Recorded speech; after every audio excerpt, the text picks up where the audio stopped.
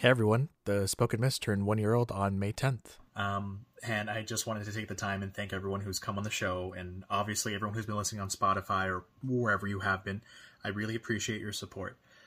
Last year, I really missed people, and this podcast helped center me with fun, friendship, and a framework to keep sane during the pandemic. And it will continue to do so as we create this new normal, whatever that is. But as we approach episode 50, I have a few plans and ideas for the show going forward, which I'll announce later down the road. But for now, I just wanted to let you guys know that I stream episodes of the podcast live on Twitch for the guests who are comfortable. And it's really just there if you want to talk about things as they happen, like current event stuff, like happens that week or something, because, the regular podcast will be a few weeks down the road. But you can go there and fact check us, or you can just have us in the background while you do other things. They also happen randomly, but I usually try to aim for Thursday through Sunday. And there's some plans for that too as well, but those will come later. Anyways, but yeah, I wanted to say once again, thanks for listening, and I'll see you on the next show. Hello and welcome back to the Spoken Mist, the conversation podcast about anything and everything, but mostly reconnecting with people. This is episode 40, and I'm here talking with my friend Mason. Skip ahead to get lost in the conversation, but if you're curious, we talk about expanding the Supreme Court, awkward ex situations, paying for porn, fraternity drama, premium access, in and out, hookup culture, bro nights, candles, and lots of miscellaneous things in between. Welcome to the show, Mason. How are you? Man, I'm so glad to see you again. It's been actual years. It has. It really has. And that's really unfortunate, but that's what the point of this. Makes me sad. It's the whole, yeah, Oh, it man. does. But Yeah, this is the whole point. I love this This is stuff. the whole point. I forgot my fucking seltzer downstairs, so I am half a mind to go grab it and just put ourselves on our BRB screen for a second. Because if you're drinking, then I want to. You can go. You can go grab. I can go grab another one because we'll probably go through a few. Maybe, right. Possibly. I don't know. Maybe. But before I decide to step away, maybe, could you introduce yourself for people who might not know you? Yeah, sure. So let me make sure I get close enough to my microphone here. I'm Mason. I've known Cisco since late middle school, early high school-ish. It's been a hot minute. Yes, at least 10 years. At least 10 years. Oh, Jesus. God, 10 years. Woo! All right. Terrifying. God, we're getting old, but I don't feel like it. Yeah. So I've known Cisco. Ooh, don't kick my desk. I've known Cisco for a hot minute. We went to different high schools, but we've always been like pretty close. We've always like tried to hang out with the homies at least once a month. We would have these things called bro nights, which I fondly remember and love. Yeah, I'm in my last semester of college right now. I'm almost done. I'm like a month left. I don't know. Just taking life as it goes, day by day. And I'm just I'm a pretty open book, so you guys will find that out, and hopefully I at least make you guys laugh a little bit. That'll be cool, and I'm sure you will. But on that note, I'm gonna go grab some shit before we get into these questions, because I feel like this would be a good day to have a couple drinks. In the meantime, though, if you're listening to the podcast right now, Mason is either going to entertain you or just sit here awkwardly. This is something for me to edit out or not. If you're watching the live stream, have fun staring at my chair while I'm not here. All right, I'll BRB. All right. It appears that Cisco is leaving the chair. He's entering the door. Oh, he has exited the door. And yeah. Hope everybody's having a great night. I'm just gonna randomly talk to you guys, and something Cisco might have forgotten that I used to do is I used to do a bunch of voices. We used to like improv together as voices. So like, and I might be able to remember some of the voices I do right now. Like he always liked my Stewie Griffin one. Like hey Brian, it's me, Stewie Griffin. Hey, busted. And he gets some liquid in the throat so I can do another one. Oh no, he's back. I'm back. Oh boy! With Kirkland sensors. Sensors? Ooh, Kirkland Seltzers. Jesus. Okay. No, I'm back. I'm going to have to edit this fucking episode more than I do the other ones. Oh, well, who cares? It is A-okay. Okay. Now that I am back, is there a question that you wanted to start us off with, or should I go first?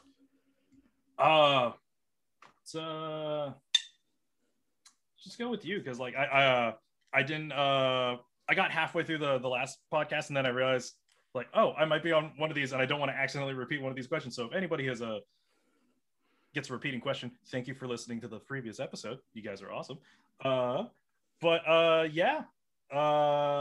Let's do I have any good questions right now? If you don't, I can go first. It's no problem. Yeah, go ahead. All right. It'll go organically. All right, then. This is a question that I was wondering, because I recently saw on the news that some Democrats in Congress decided to introduce a bill expanding the Supreme Court. And so I wanted to ask you, how do you feel about a potential expansion to the Supreme Court? Okay, so the Supreme Court in itself is an interesting body of government. So I personally don't like how they shoehorned the last Supreme Justice in during the last 3 months of a presidency. That itself is a controversial hot take, but was approved by both sides of Congress. I don't necessarily think she had the necessary qualifications, because you're dealing with law, and she wasn't the greatest, didn't have a lot of lawyering experience, if I remember correctly. Correct me if I'm wrong, but no, you're right. Yeah, unfortunately. So here's the thing is, because they're jobs for life, it makes it hard for like people to like almost keep up with like how like on the pulse of the nation kind of thing, and having too many people to not that many people on is always going to be a thing, and it has to be an odd number.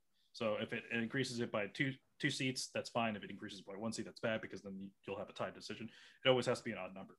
And I don't know if this is exactly a thing that they want to introduce, because the reasoning is because of the shoehorning of the last Supreme Justice during an election year, and because if they do add another one, it will now be, I think, equal again or Democratic led.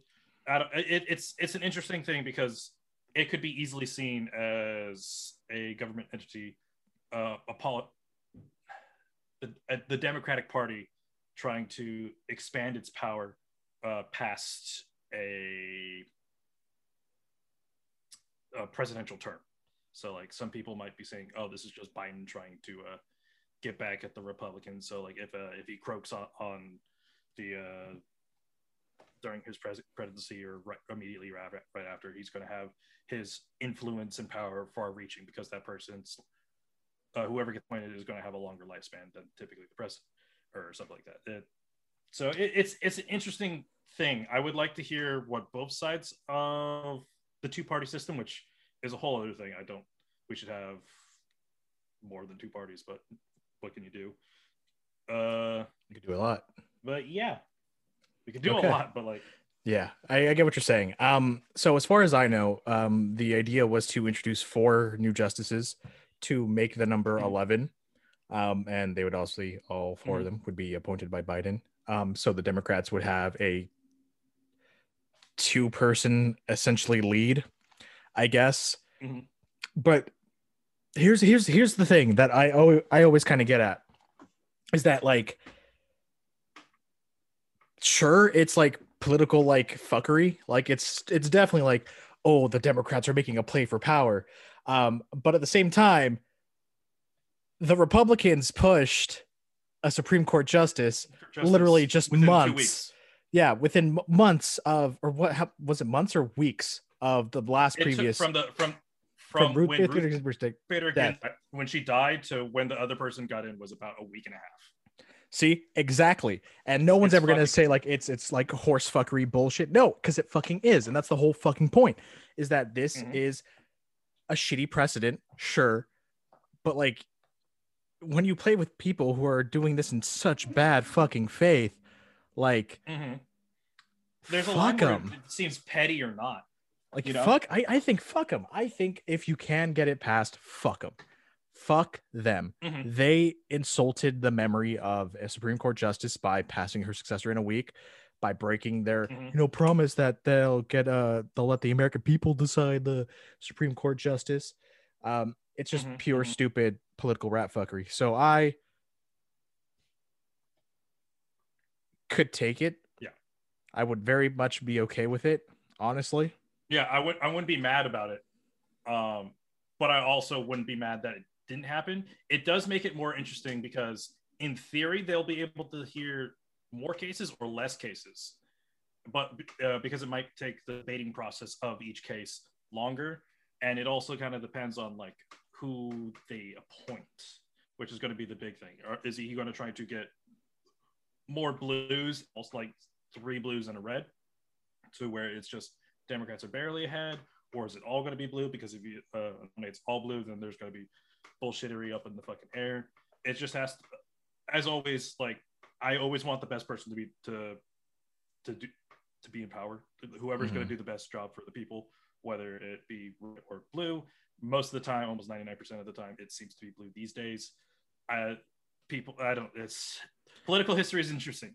Political history is interesting, and the idea of political parties. This is how I treat political history and political parties. The second that the Whigs and the Federalists decided to be like, we're a political party, that was one. George Washington like just facepalmed immediately. He just went facepalm like you stupid fuck. Said Jefferson and Hamilton do not make parties.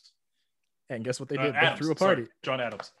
And they threw a party. And ever since then, we've been destined for a situation like this. It's almost low-key inevitable. So I don't consider myself part of any political party. The political party I espouse is the Cisco thinks for himself party. I am a individual American with my own individual thoughts. Yes. And that works for me. And it has been for every single election since I was 17 and signed up for my voting rights. Yeah. My parents, my dad, Republican, my mom, Democrat. So I've listened to both sides of the party, and like they were like expressing like they didn't they're like, you're gonna like figure out things for yourself if you want. We're not gonna go to church as a kid, so you don't like feel like you have to do this because you're going to go to church if you want to go to church. Like, we're not going to like indoctrinate you into something that's going to last your entire life unless you want to, except I guess barbecue and football, but that's just so that was going to stay regardless because I love those things, but like they don't harm you. They don't harm you personally, essentially. Not saying that religion harms or anyone, but it's going against your will, I guess was what they're saying. They're not going to indoctrinate you. Making you like barbecue and football, I think is just like a natural progression of what they like, probably. Yeah, it like they're not going to like force it upon anybody. Like my sister doesn't like football. She every so often likes some barbecue, but like we're not going to give her shit like Bible thumper because she's not. You didn't touch your fucking ribs today, fucking banished from the church, kind of like I don't know. The analogy went out of hand, but you know. I get it. I understand. Sort of. I mean, I'm always like I kind of ambivalent towards sports in general. Either I'm gonna be real. I don't watch sports. I've never watched sports. My dad took us to an A's game once upon a time, and I remember sitting there going like way up in the seats going like I can't fucking see shit. I can't see the person batting. I can't see the ball being hit. All I hear is the tink and then people running, and then like I can't even see their faces. I could just see like little like human bodies running, and I was like, I don't care. And if you don't like watching baseball, is one of the harder ones to watch because it's like on TV, boring as shit unless you're super involved and invested. Watching it in person while you're a minor is significantly less fun than when you can drink. True. I have not gone back to any games since I've been able to drink, to be honest. Yeah. Okay, that's actually kind of one of the things I want to do once Corona's like over with. Yeah, Ace games are typically like $50. They're cheap because they're a cheap organization. The tickets are cheap, so and it's in Oakland, so like people like, I don't want to go to Oakland. It's scary. I'm gonna go to the Giants instead because that's San Francisco. And it's totally less scary when there's hobos and shit everywhere, and the problems are the same. Embarcadero Station. Woo! Good times we've had there. Okay. I think it is time for you to pick a question. All right. Let's pick a number 1 through 10. We'll go for that. 69. All right. 6 and then 9. So let's go with number 6.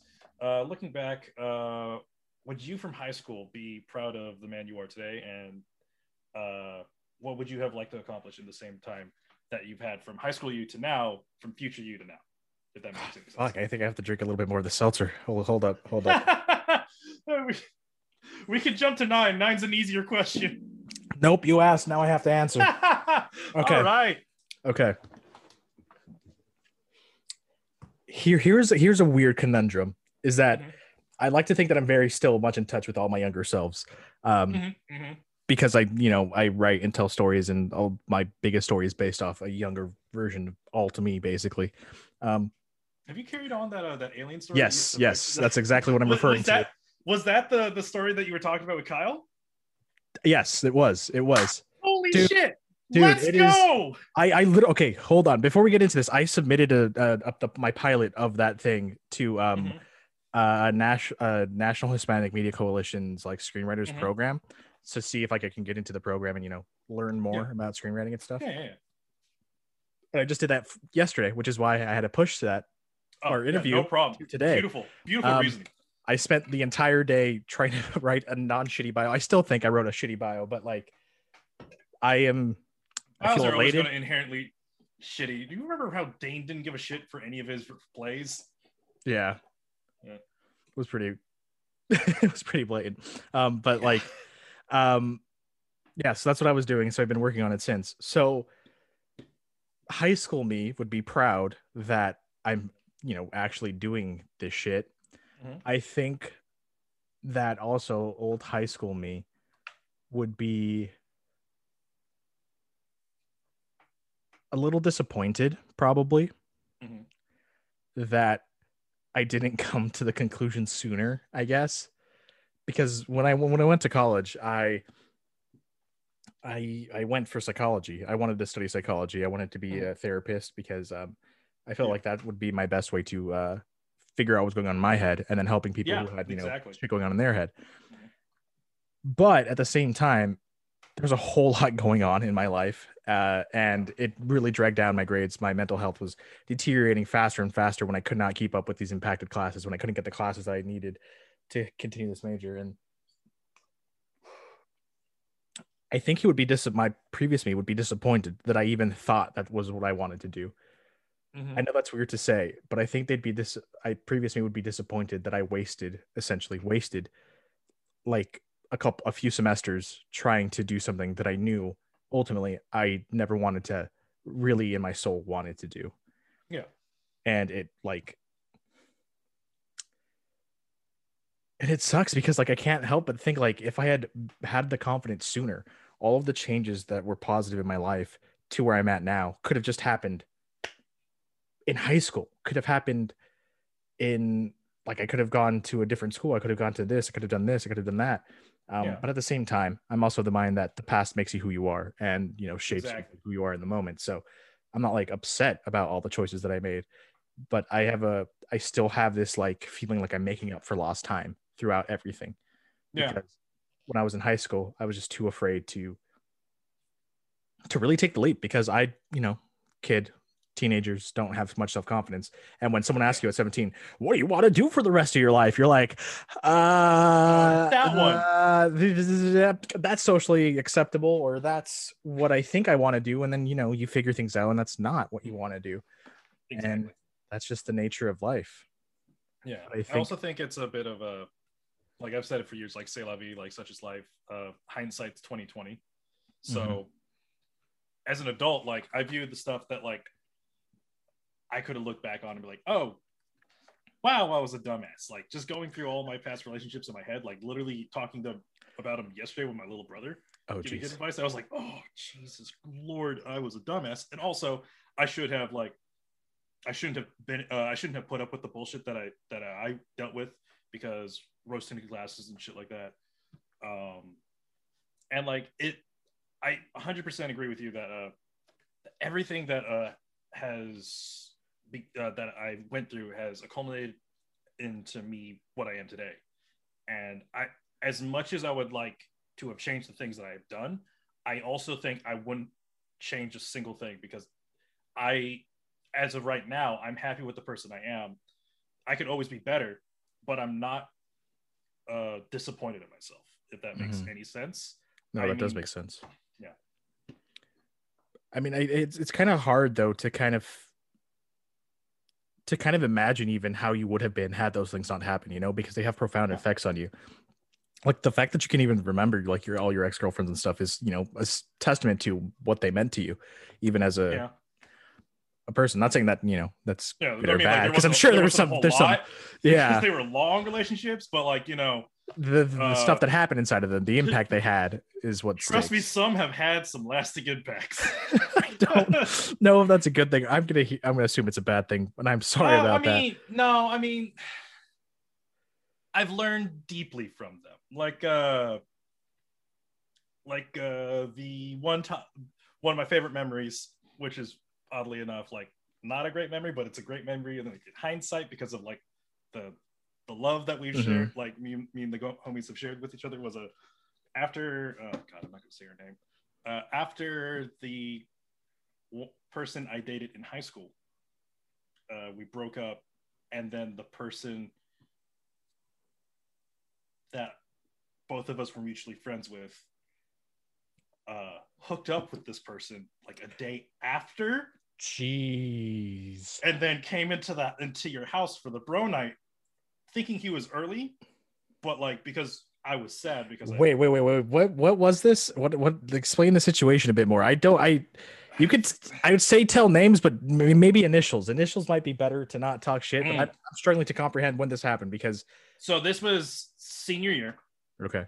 I was a little sad that I was almost like ultimatum, like, hey, we're not really talking anymore. Like, you've gone super cold and distant, and like, I can't be in a relationship with you if you're not giving equal amounts of effort. And I see myself checking out, and I don't like seeing myself checking out. So we better end this unless we make some changes, kind of thing.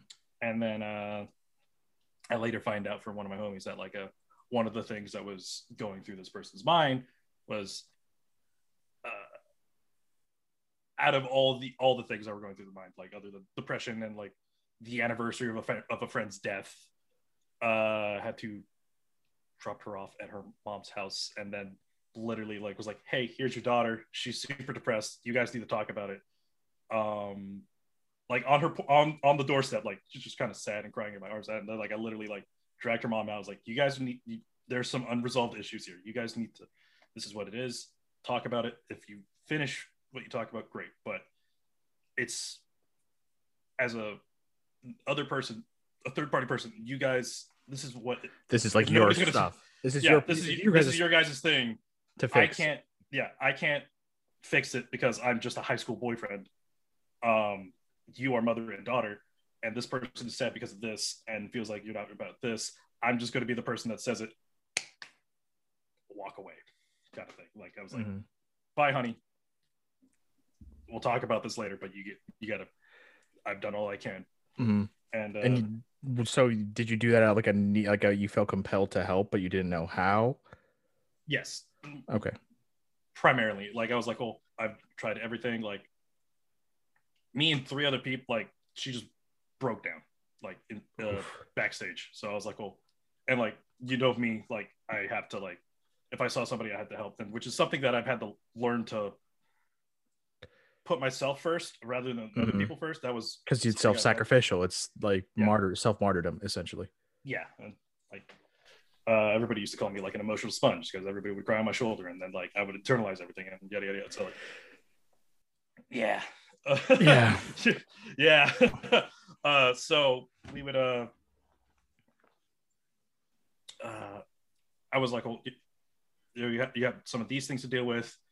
Like there was talk like between one of my good friends and her, be like, hey, have you guys done anything like you guys you guys hook up at all, or like because you guys have been dating for a while, you're seniors in high school, you guys are adults, yada yada yada, are you hooking up? And she's like, well, no, he has to pressure me to do that, like should he pressure me to do that and stuff like that. So like that's another thing going in her head. And then like, but not talking to me about it. To my memory, she didn't talk about it at all, because like we were both pretty much almost distancing each other. Yeah. But fast forward a little bit, she was ready to, she's like mentally is like, I'm gonna like rock this dude's world. And then like when I was like, oh, we need to like talk and like yada yada yada, it's like, I want this to work, but like it won't work if you won't talk to me. And to that point the person was like, yeah, you're probably right, all right, let's end this. And I was like, but then she hooks up with the guy that she was like, not third party. My third party friend was the one who was like, well, talking her up about like hey, if you guys actually want to hook up or anything, you guys got, this is what you might want to do. This is a good place to sneak away and do that, because both of your parents are a little restrictive, yada yada yada. But this third party friend that was helping her through talking through emotionally and stuff like that, who this person always wanted to date, and I happened to have been a rebound. Ouch. Oh god, there's a few. Fuck. I've been a rebound a few times for my long relationships. Please have more self-respect. Please tell me you gained some after so many years. Oh yeah. Okay, good. But like, good. It's the second one, the one that I dated for the longest. I didn't know it was a rebound until a few months ago. That a third party friend, ex-best friend, was like, oh yo, this is everything that kind of went down, but like she didn't tell you about it. So like, that's another can of worms, but we're focusing on this one. So this other friend, who was the aforementioned friend that showed up to your house, was like, well, maybe we should talk about this in person or something like that. I didn't get all the details. I didn't want all the details. Yeah. Why would you want that? Yeah, why would I want that? So I need initials. I'm like struggling to figure out what. Just say it. Just say a letter. I'm not trying to like get you to be like gossipy, but like I'm struggling to picture who. Can people see the Zoom chat? No, people won't be able to see. Oh, they can. Here, I'm gonna type something. Message me on Twitter. Message me on Twitter. You got it. Where the fuck is it? So I'm gonna continue talking while I send this. So this person was like, oh, I'm going to help you out talking in person.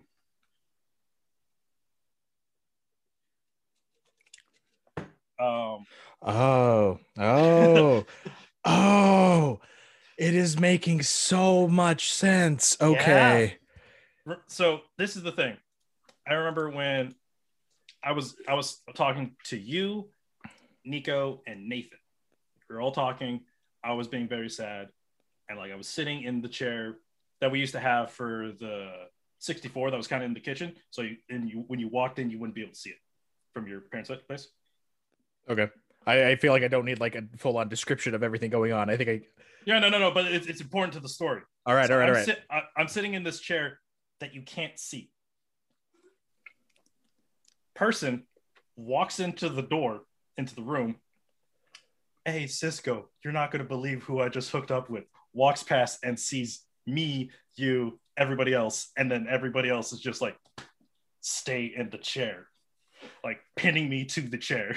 And like, you're like, you should probably go. This is not the place for you right now. Oof. Because he came off with like ripping off the shirt. So you see the scratch marks. Oof. And then like, oof. Yeah. I think I'm starting to remember this, and this is Yeah. so cringe. This is so And then- cringe. Obviously, I still work at the same place I worked in high school. So his ex-girlfriend and I worked at the same place, literally next, shoulder to shoulder next to each other. Mhm. And they would come in all the fucking time. 5:45 on Fridays at 5:45 every single day, and also on Saturdays. How do you? at 9:30. I hate that you memorized that. I didn't have to memorize. I had to memorize it because literally, like, lean over the counter. Hi, Mason. Hi. And we're like, hi, guys. How can I serve you today? Oof, knowing what I being having had been close to them, currently not. Low key, that is 100% a thing they would do. And here's the part that annoyed me was they didn't realize that they were doing this. Like, they were like, oh, my friends work here. Let's go see them. We're on a date night. Smoochy, smooch, smooch. One time they made out in the dining room. Like, and then we got female ex-girlfriend's boyfriend at the time to literally, like, order number 32, drops the food in front of them. You guys want ketchup with that? And then, like, big dude just literally, like, lean over the dude. You guys want that to go? I'm gonna make it to go. That's great. Like, it was something that I had to endure for however long that relationship was. Twice a week. Yikes. That's all I can say. That must feel like shit. We have gotten so off the rails, but that is a-okay. Whoa. Oof. I think it is my turn. Yeah. But no, I understand why that would be like super fucking frustrating. That's just yikes. That's all I can really say. All I can say is yikes. We could talk about, like, any of the other relationships too that are somewhat similar. I could talk about the tea I've recently learned. That I think we could talk about that later on a different day. I think we should get through a later on a different day. Yeah, let's go through the or questions. if it gets brought up through the conversation. Yeah, exactly. Natural. Sure. That's just one of my favorite memories that we've shared together. That is such a terrible fucking memory to have. Yeah, but like it's low-key also hilarious though, to be honest. It's hilarious. That is some straight comedic timing. That is like some sitcom level shit. That's some sitcom shit. Like, I swear to God, I think it was on Friends at one point. Jeez. you can't make that shit up. And that's why, like, when you were remembering it, because I forget about it until that person's brought up, and then I get like a fucking "That's So Raven" zoom into my eye flashback, like, oh yeah, that happened. Shit, whatever, fuck them. Don't worry, I get like that too. Someone recently like re-jogged my brain from memory I forgot that I totally had, and I was like just stunned into silence, like, oh my god, that fucking happened. Wow. But on a totally different side note, since we are talking about relationships, and in relationships, people usually, or if they're consenting adults, have sometimes sexual encounters, stuff like that. Hanky panky. So have you ever paid for porn or OnlyFans? And if you have not, would you ever pay? Okay. So this is a layered question that also kind of comes back into a story. You must answer. So here's the thing. First off, if you're a sex worker, get your money, do what you got to do, like get that bread, that kind of thing. Like, I'm not gonna judge you because you do OnlyFans or anything like that. Like, I don't give a shit. Like, you got to do what you got to do. One of my friends that you also know went to your high school. Okay. Message you name. Looking forward to it. Okay, for people listening in, this isn't like we're not trying to be high school gossipy, really. It's just that I prefer knowing people for context, because these are memories and people. This is about reconnecting. I don't try to keep it. Okay. I can't spell her name, but it's fine. You're fine. You're chilling. Yeah. So I would hang out with her, as a coworker, and then she was like, "Well, yo, I'm I'm doing this this OnlyFans thing. I was like, all right, cool, whatever do you, homie. And like she's like, well, you always said you would support your friends. You're like, I was like, you got me. And then I was like, yeah, sure, put it in my phone, whatever. I'll subscribe for the free thing, like whatever. Like, here's like nice cover story. Nice cover story. Here's the thing. She then handed it back. She's like, all right, here you go. It's like on my page. I was like, whatever, and I locked it, put it in my pocket. Forgot about it because I was running late because I had to go have dinner with one of my homies. I was like, all right, I got to go. Like, whatever. This is a weirder interaction of the day, but not the weirdest. So I go back, go to my homie's house. We're there, we're drinking and stuff like that. And then I was like, oh, I had it just auto connected to my phone for the speaker. And he's like, well, hey, let me put on the song. I was like, you know the password of my phone. I don't give a shit. And he opens it. He's like, hey, yo, what the fuck is this, homie? I was like, what? And he's like, well, you following this fucking hardcore shit? I was like, the fuck are you talking about, homie? And then like I look at my phone. I was like, oh, good lord, what the shit? I forgot that like it was open on my phone because I try not to have my phone open at like the tables when I'm talking to my homies and stuff like that. I try to be face to face, but like fucking inevitable. So then we're just there, just like, how did, and we're just like head at different angles. I'm like, well, why is it? Oh god, that was an X-ray shot. Didn't need to ever see that in my fucking life. So then eventually like 3 beers in, we're like, oh, 3-4 beers in, we're like,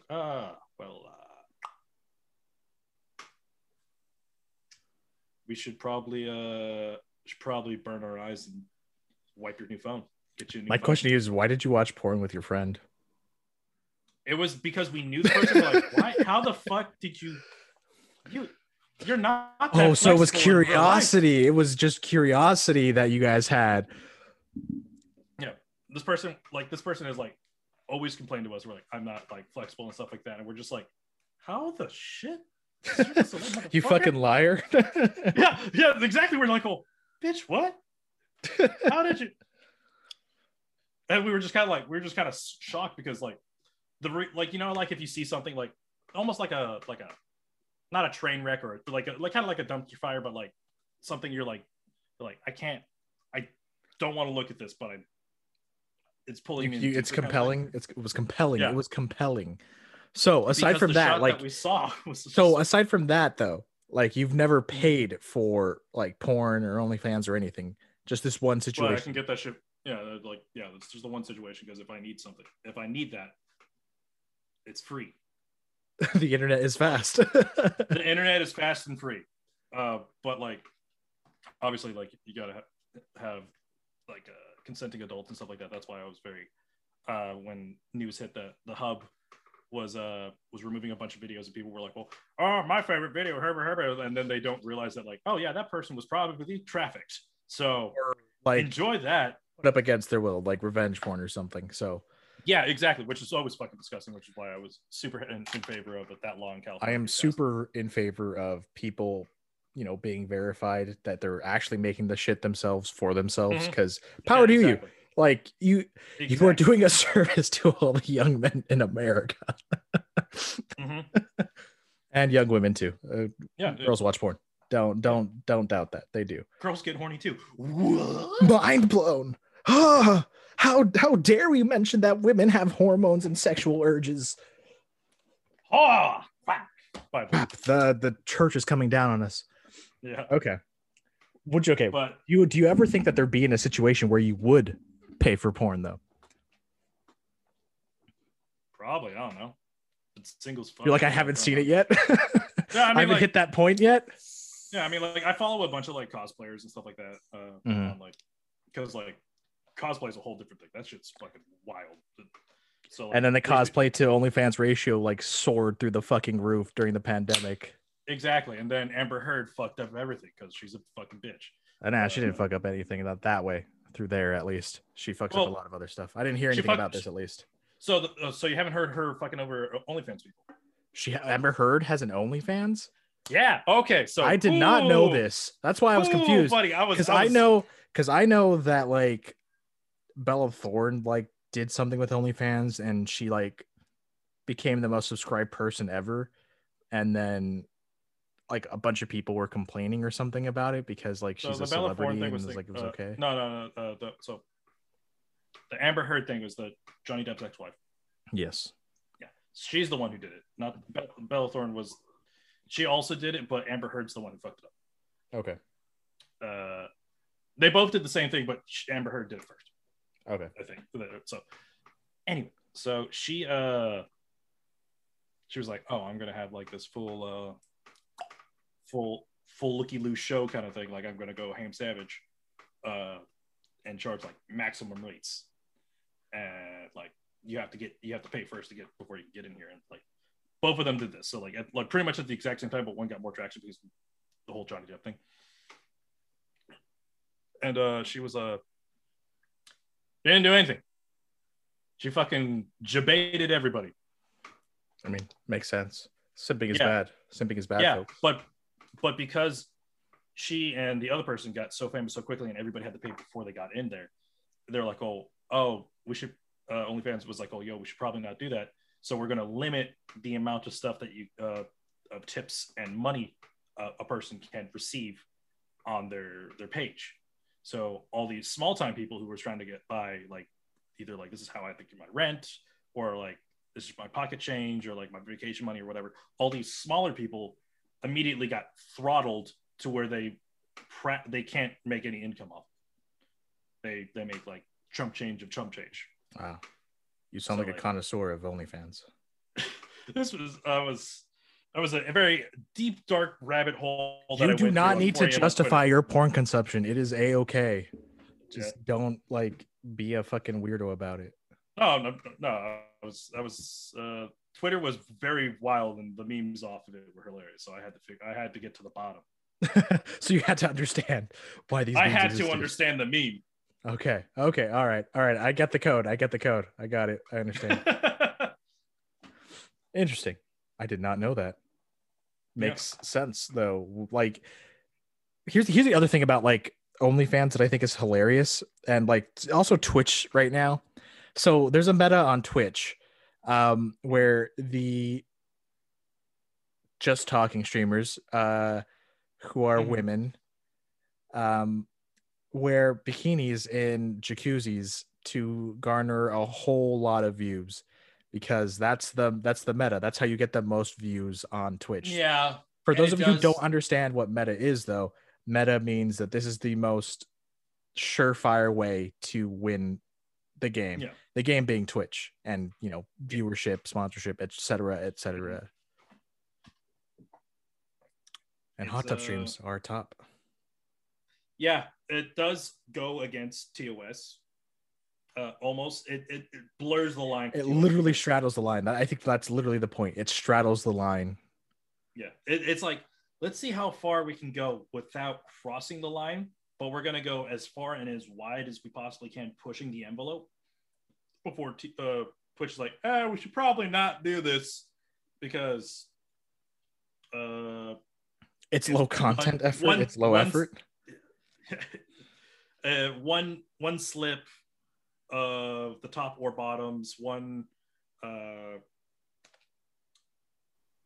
mishap or something like that, like one mishap, and literally boom, you're gone.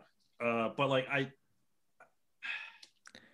I think Twitch has a bigger problem right now with the TOS, like the music issue, and like copyrighted music and stuff like that. That's a whole other thing, but like that's just one of the things that Twitch has to deal with. But like Twitch pretty much has a monopoly on it. Like they literally killed Mixer.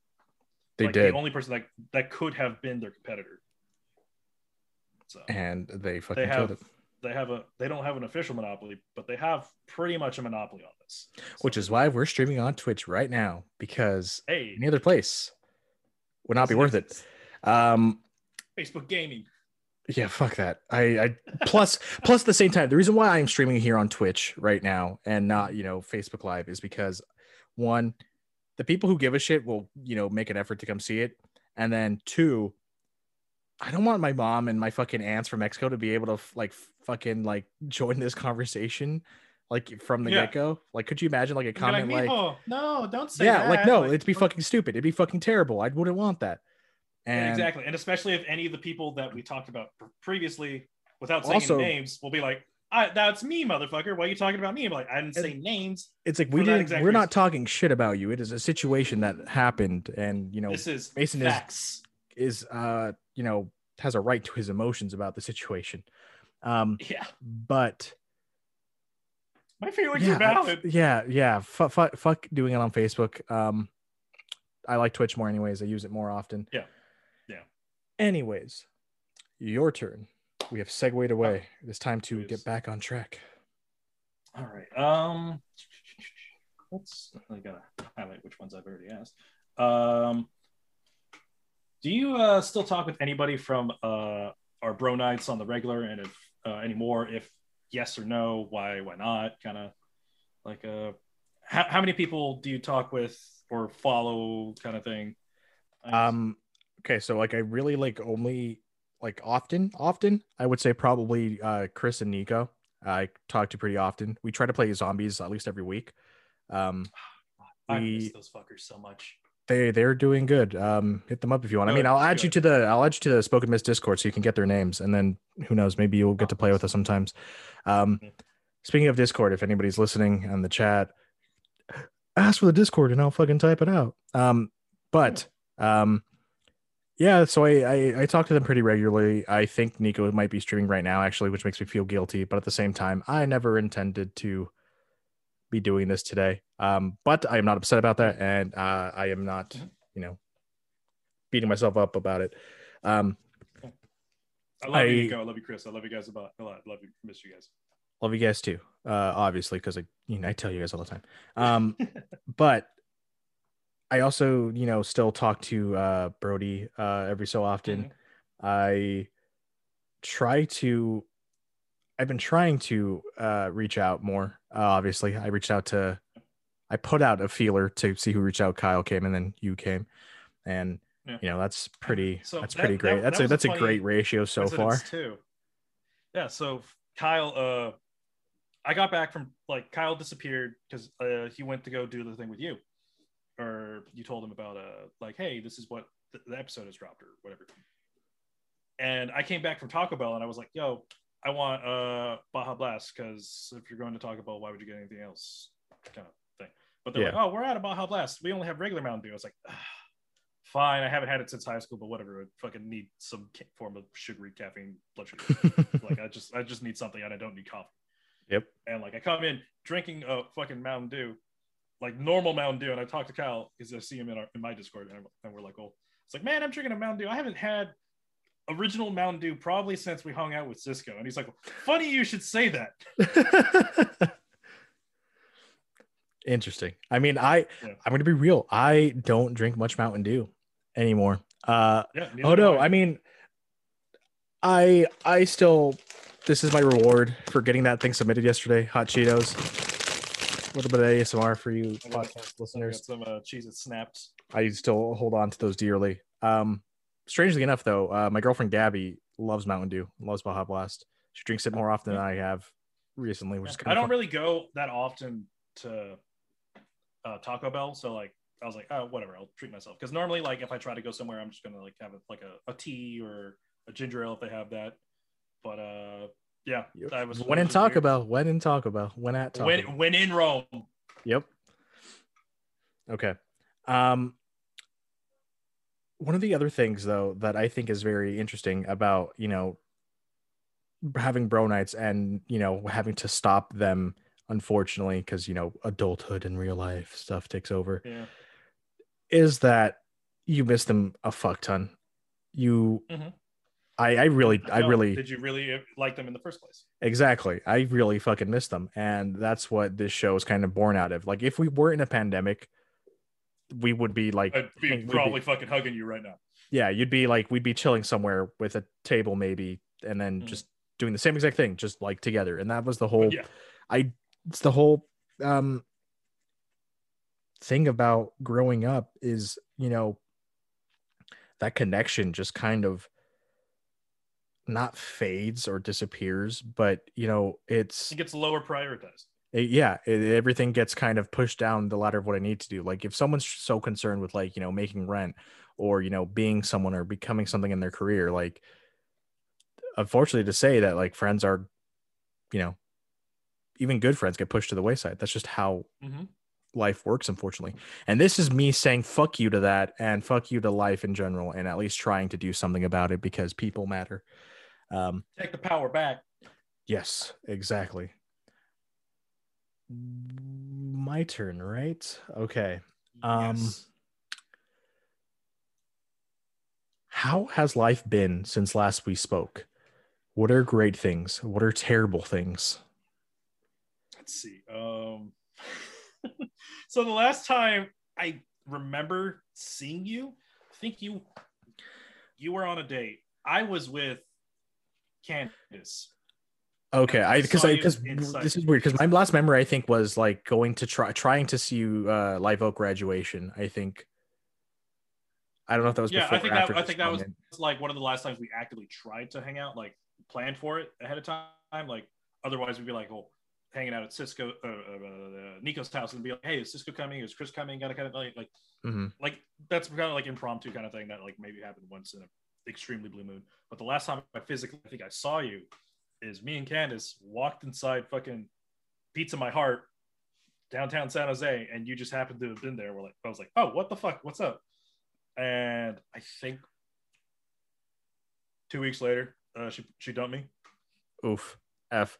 Yeah, Was I with my like film like club at the time? I want Do to you say do you yes. remember? Okay. I want to say yes. There was a lot of people that you knew. Then yeah, I'm gonna assume probably that was just a thing that we did every so often for our stuff. Because it's like a It was a block away from fundraiser, campus. etc. Yes. Also, it's a good pizza place. Shout out to Pizza My Heart. Yeah, I love it. Shout out. So yeah, that's the last time I saw you. So since then, as stated, 2 weeks later, got dumped, and then I had to do some intense self reflection because I was a super head over heels. Anything. Dun dun dun dun dun dun Yeah. dun dun dun dun. Sorry. What? So I had to do a bunch of self reflection about that entire relationship. Like me and her mom are still friends. Like on my birthday Interesting. and every birthday and holiday, I think except for last Christmas or whatever. We've always kept in touch. She always liked me, as stated before. Cool. That was great. Anyways, that was also that was weird because I was like, oh, what is the end goal here? Like, yes, I like you as a person, but like this is kind of like really fucking with my head kind of thing. So I had to do some intense self-reflection about that. I had to like learn how to prioritize myself first, which we talked about a little bit earlier. I had to learn how to love myself more than I would love other people, because I was more like, I'm just going to focus all my love onto the person and not really focus on myself. Kind of also, I had to learn how to do that.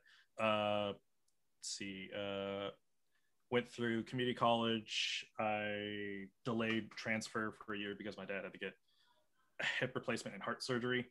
So I stayed around for an extra semester. He's perfectly fine. Okay. So I stayed around for an extra semester before I applied for transfer. And then I was put on waitlist hell for a full year, which I found out at Nico's house that I wasn't accepted to the school that I wanted to go to. He's like, oh, homie, this says waitlist. I was like, what? Waitlist? He's like, yeah, I'm sorry, man. Oof. Yeah. I mean, hey, as much as it sucks to be waitlisted, Yeah, better than a straight up no. The amount of no's I got graduating was disheartening, but it's okay. Yeah. Then I think so. I had to wait another semester, and then I got into Sonoma State. Literally found out on my buddy's stream. We were we were talking and stuff like that, and then my mom walks in. It's like, "Oh, you got a letter?" And I was like, "Oh, it's from Sonoma State." And she's like, "Ooh, you gonna open it?" I was like, "Yeah." Open it up. We both start screaming, and then my buddy's like, "What the fuck is happening? What is happening?" And then like I was like, I got into college, and then like he fucking like freaked out, like, and like that was great for me. And then Oh my god! yeah, I So hype got because into it's the school. future, but okay, Yeah. still cool. Then then I moved out there, and which was a whole other thing, finding room and board, which colossal bullshit. But I met somebody on one of the school websites, like find a roommate kind of thing, because they didn't have housing for me because they didn't click my name for some reason, so I couldn't get put into the housing system until everybody else got housing, even though I was the first person to accept for spring, and they made a huge deal out of it. Out of every single social media, I got bombed by like 300 people. That's like really fucking stupid. Wow. I was upset. I accepted 3 months before anybody else. And I didn't get any housing, so it's whatever. Everything turned out for the best, kind of thing. The person that I ended up being roommates with told me about. He's like, "Yeah, I'm part of a fraternity, yada yada yada. We're not like any of the other fraternities." I was like, "Yeah, bet." And then like I met the guys, and like it was for AEPI, so it's like the Jewish fraternity. Like my great grandmother was Jewish, so like I qualified for being a part of it because it was like, hey, we're tight knit kind of thing. And like literally, they were just like, "Well, what up?" I'm just like pretty much. It gave me the same kind of impression and feel of being with them as like any of the bro nights that we used to have. Like, it was just literally just a bunch of dudes. But the idea was to be Jewish bro nights, basically. Not even that. Like we would go to Hillel. It was like it is a Jewish almost fraternity. Irrelevant. Okay. No, it's hard. It's a part of it, but it's not the. It's a part of it. We don't. But it's a fraternity, obviously. So the whole point is to be social. Like yeah. So then I was like, okay, I'm gonna pledge, and then I pledged, and then as soon as I finished pledging, they liked me so much that I was one of the only people in my specific chapter's history to go from a pledge immediately to an executive board position. I became the treasurer for a semester and a half. Nice. Then after that, good shit. Thank you. Then after that, I became the president. Like nice, almost unanimously, I became president. So like for a year, I was the president of my fraternity. I just finished my term at the start of this semester, so I'm like, I've dealt with your shit enough. It was fairly, like looking back, it was fairly easy. Like in retrospect, because like most of my guys are really great, except for the one guy we had to kick out, because there was 2 days after George Floyd died, like all the protests and stuff like that, for the cruel and inhumane actions that occurred to him. Yeah. There's all the protests and the riots, and I went to a bunch of the protests because what happened was fucked up. Anyways, this guy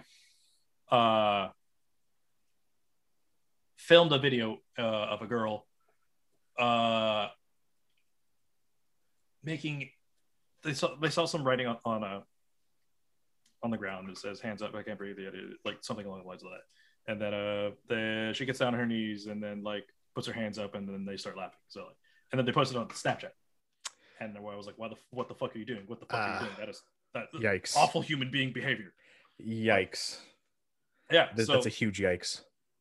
Yeah. So then we had to like the girl got kicked out of her sorority. We had to go through our process because our process is a lot more intensive, and we had to like talk to other people and other people.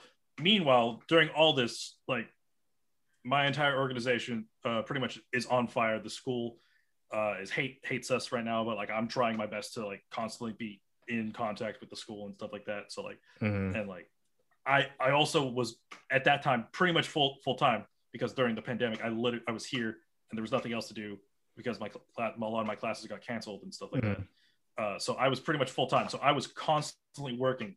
So if I wasn't getting stressed out because of work, you were getting stressed out because of this guy. Phone on my yeah, because of this guy. So I had to talk to the entirety of the nationals in my fraternity, which is the largest on the planet, by the way. I had to talk to literally the head of everything, the globally largest. Like it. Dang. widespread. Like this. So I was like, what the fuck is this shit? And then like I explained to him the situation. I told him about like, is there like anybody that like I can help with that can help me with the PR kind of thing? Like I need to like I personally I was like, I want him out. Like I don't need that cancer in my group. I don't want this, like yada yada yada. So I was dealing with all that. We eventually kick him out after we do our whole full process and stuff like that. And the dude knew, like he knew what. Anyways, so then like we make our posts and stuff like that. We tell everybody about like, okay, cool, he's gone. Like we obviously don't condone this kind of thing. Like everybody was having training and stuff like that. We had to prove to people that we were doing this training of like, and like all this other stuff. And then I wake up like a week and a half later, and then I'm getting sued for $10,000. This dude sues me, names me, the national fraternity, and my vice president, and the guy who does the risk management. What a fuckwad! We was suing each one of us for $10,000. What a fuckwad! So I then had to get in constant contact with lawyers, and this has all been settled out of court, so I'm allowed to talk about it. So we had to settle outside of court because I was down to fucking take this motherfucker to court. I did not give a shit. I was like, and then I was like, it's up to the other two people that were named. Like, hey, this is also on your head. I'm willing for this to be over my head for a long time. Like I can down as much Pepto-Bismol as I need, like, and whatever I need to do to like get this done. So like, I've learned very quickly how to deal with like getting sued for a shit ton of money, stress. So like a lot of the things now, I'm like, oh, meh.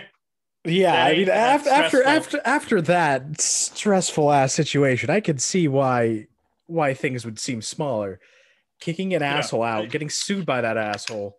Yeah, there's not much that can. He originally sued us for like $50,000, and then I was like, I don't got that scratch.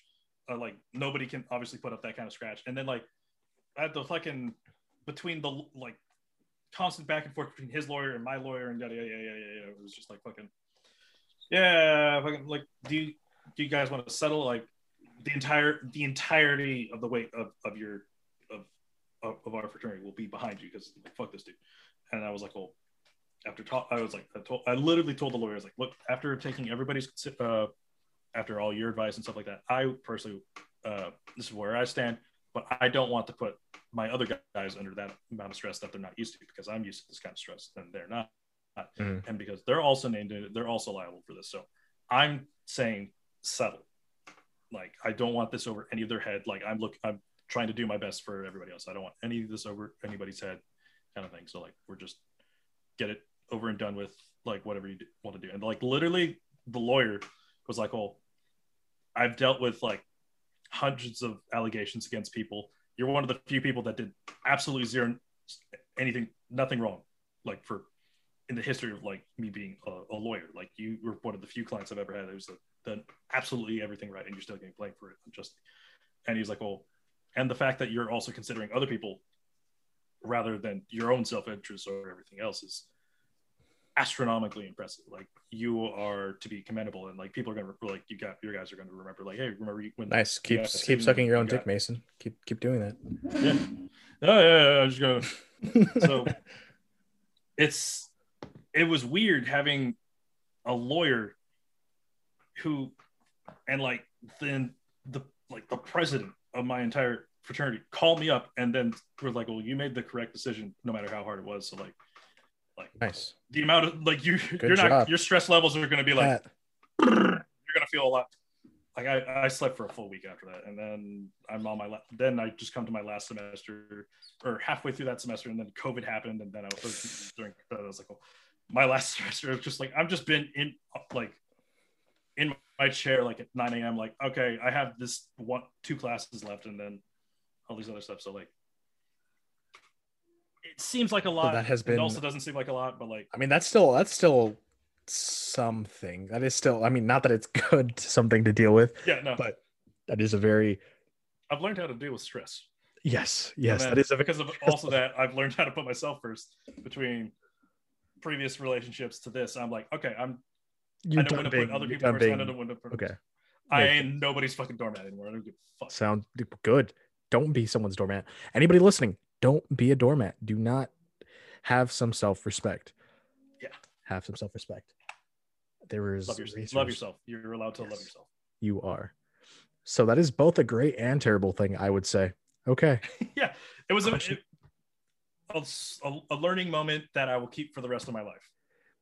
And I feel like as you much should. as I hate what happened, I am super proud of, because I don't, if all the things that have happened to me previously in life where I haven't had to like set, like from dating Candace to like now, like I had to go through a bunch of personal growth, and because of that, if I was put in that situation to where when I was dating Candace, I 100% believe I would not have been able to survive that. Like mentally, like I would have been like fucking like somehow destroyed, or like. Well, I'm glad you grew. Yeah. Also, Candace is a great person. She's also Yeah. trying to be a screenwriter, and she's a She's really cool been person. trying for years. And I she's think also a she roller just skater. started a business. Yeah, she's She started a business. Saw on LinkedIn. I don't really follow her on any social medias. Like I follow her, but I don't. It's fine. I don't. I understand. I get why. I understand. It is understandable. So like it was weird. Like either getting a notification from her LinkedIn, like, hey, it started her own business. I was like, oh, yo, that's fucking lit. Congratulations on you. And then like it's nice seeing people grow. I love seeing people's growth, whether I have had a connection with them or not. I love seeing people being able to fucking glow up. That's good. Like, I'm super proud of her. Go Candace. I don't know what to tell. Cool. Now we can move on from that. All right, your turn. Your turn for a question. We're moving on. And we're moving on.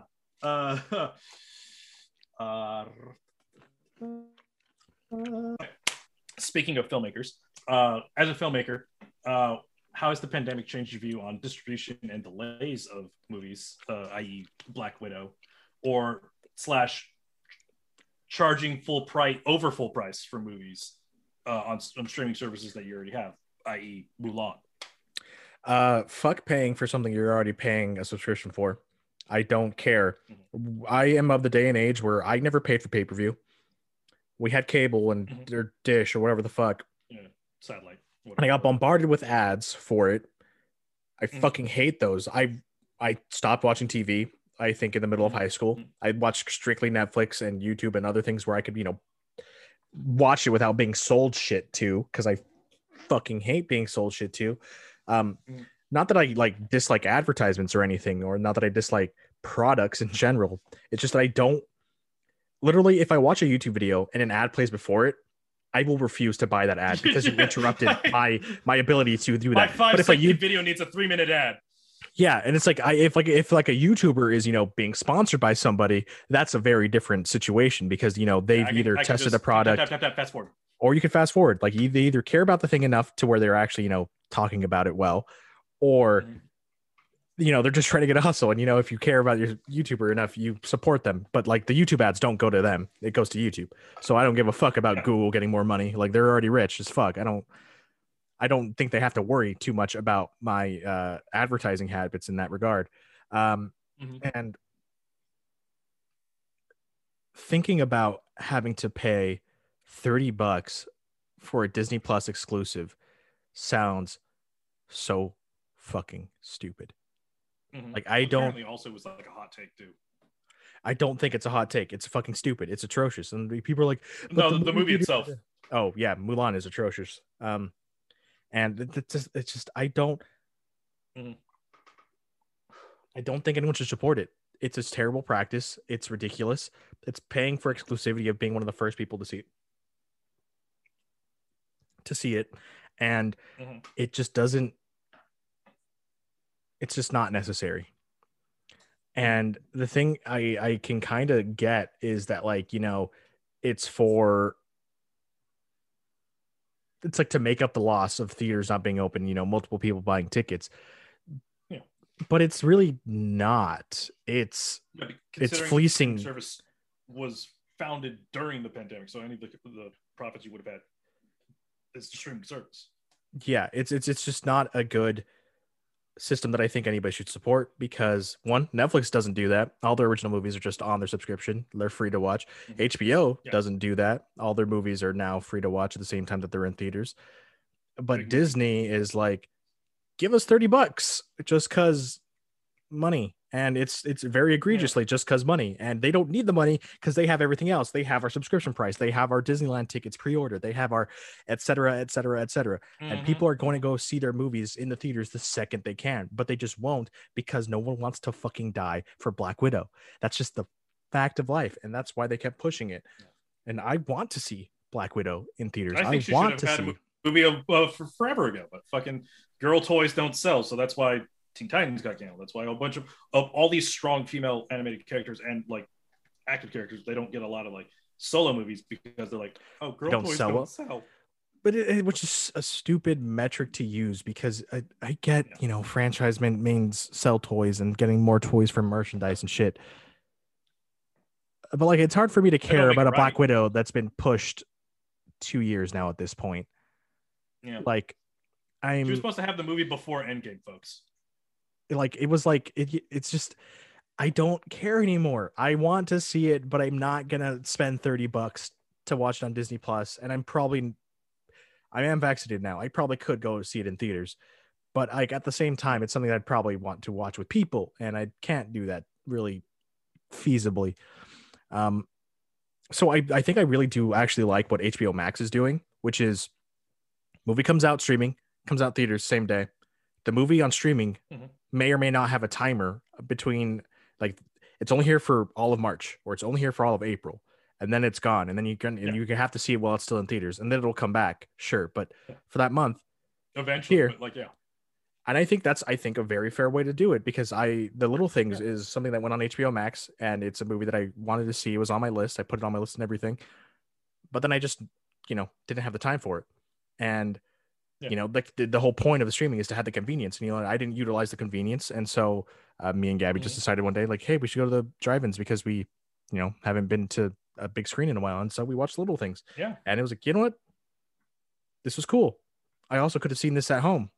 It's just this is one of those movies where it's perfectly valid to see it on streaming or not.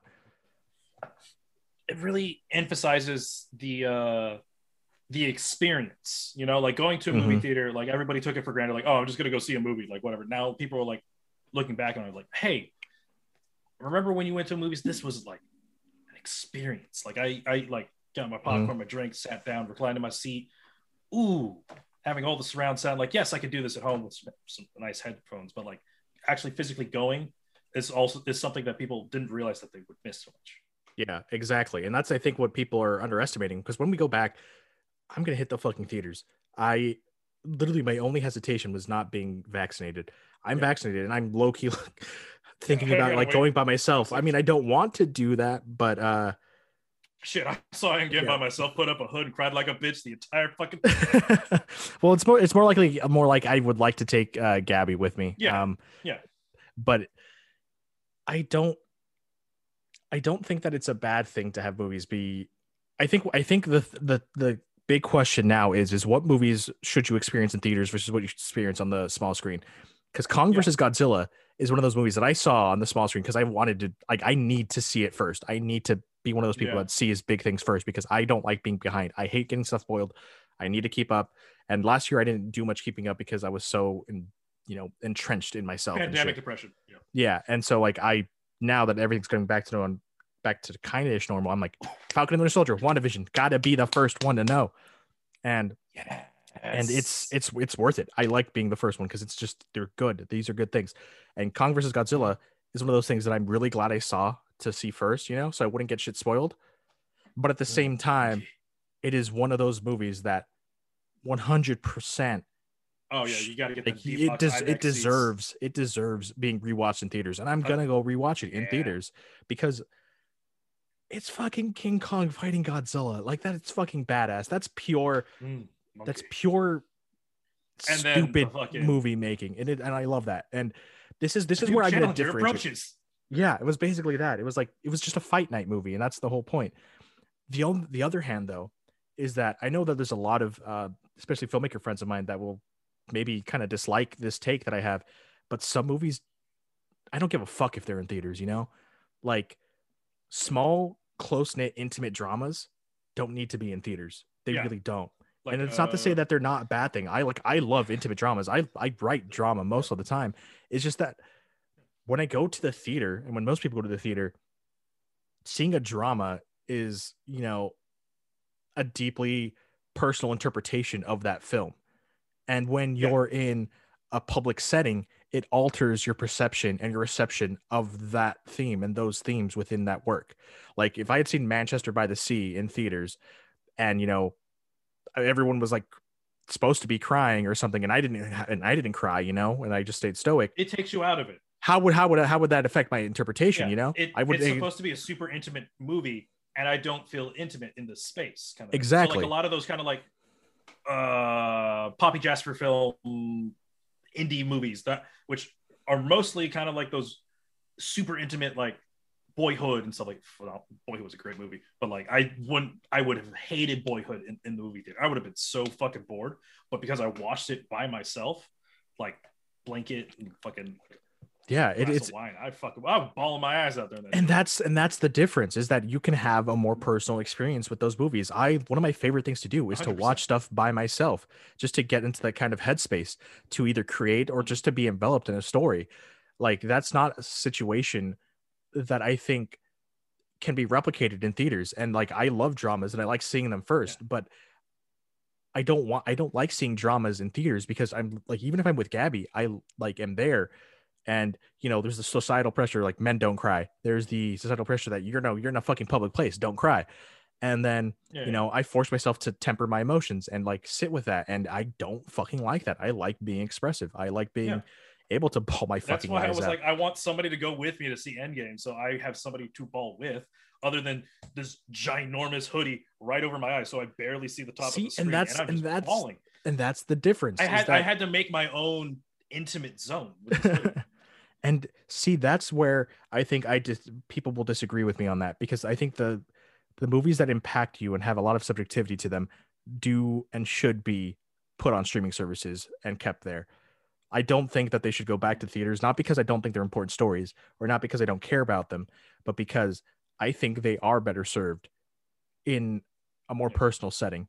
Sure, there's some drama movies where they might be better in theaters, but even seeing Parasite in theaters, I looked at it and I was like, you know what? I'm totally comfortable watching this at home with Gabby just on my TV. Like it didn't need to be in theaters, unfortunately. Not saying that it's not, great to see in theaters. It's just that it also it's like, would you pay close to Oscars for all time, the people would care if it wasn't like a part of the Oscars kind of thing, which is a whole other fucking conversation about selecting things for the Oscars. Yeah, but like if that also at the same time, it being available on streaming pushes that availability to a lot more people, because some people don't live near theaters. Some people don't have the money to go out and get popcorn or like a date night on the theaters. Or maybe that theater's not showing this small indie movie, which a lot of these things are. Yeah, exactly. Like we had to go to CineArts. We only had the one show.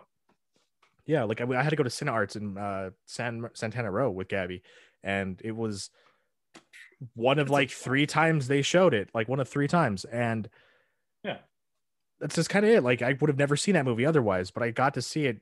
And I'm going to be honest, being in a theater did not fucking alter me too much. There's one moment, I guess, that can change the way that I saw that movie. And it was because we were in Santana Row, which is the bougiest fucking place in all of San Jose.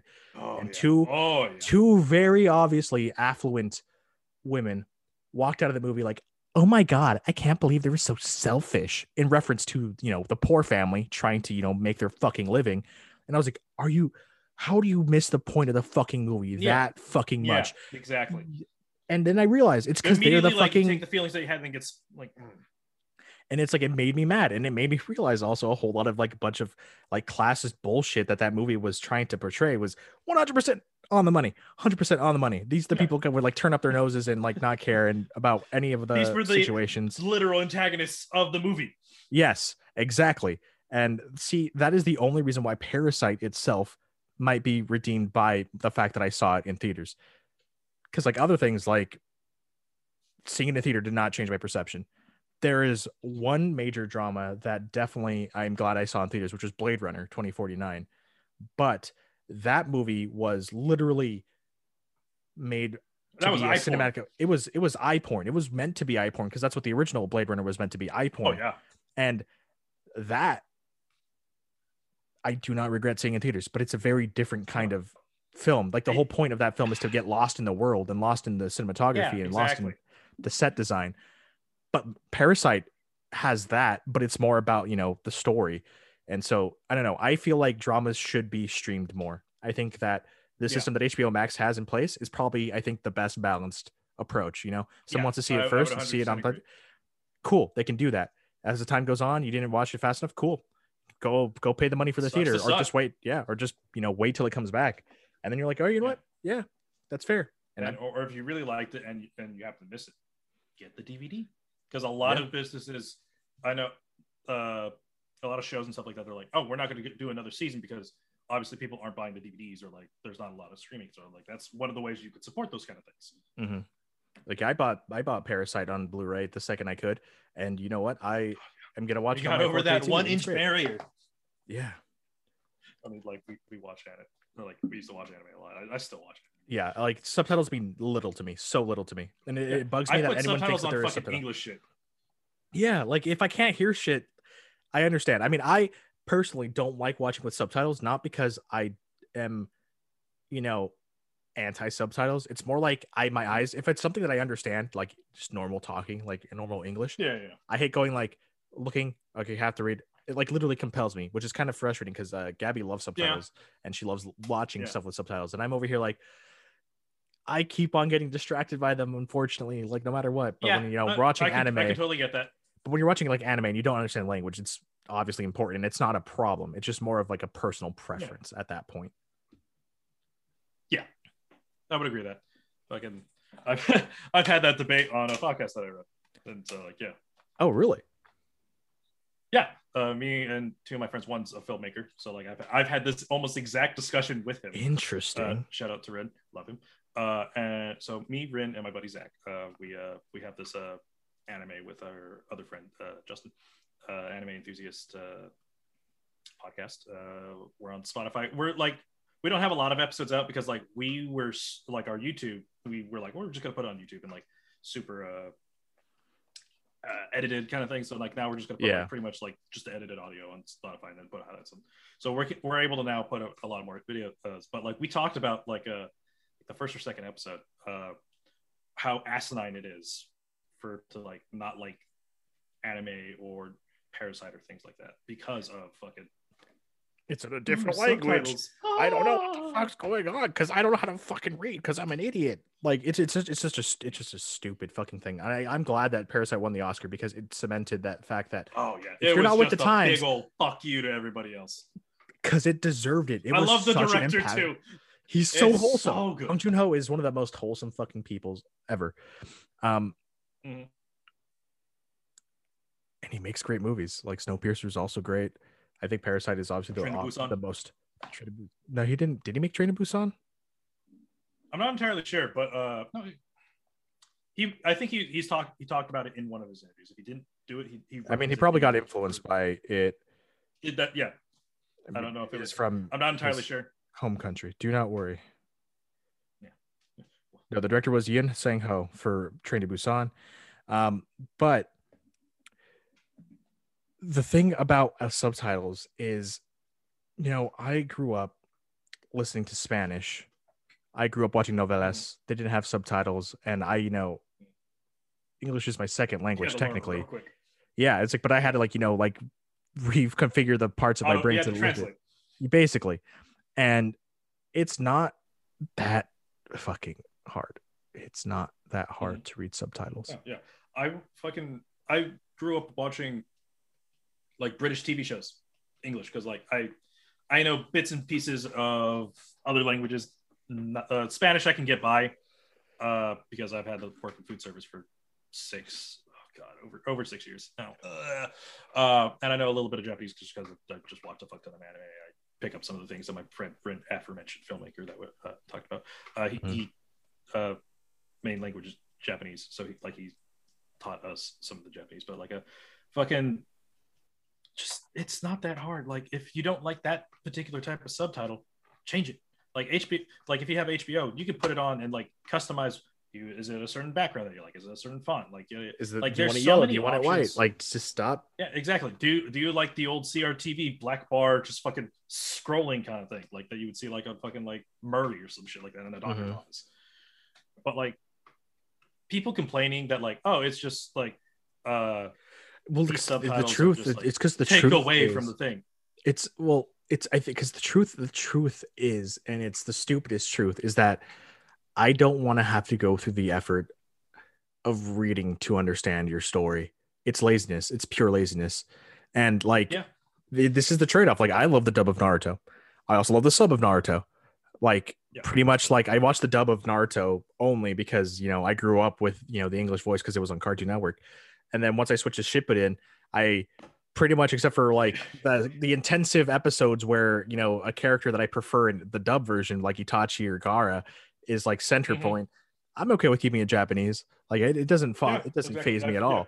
But I just When I made the prefer transition, the voice of Gaara in English, and I prefer the voice of Itachi in English because they're just good voice actors, and I listen to their episodes. 100%. Yeah. And those, and the guy who voices Gaara, for those who play League of Legends, is also the voice of Yasuo.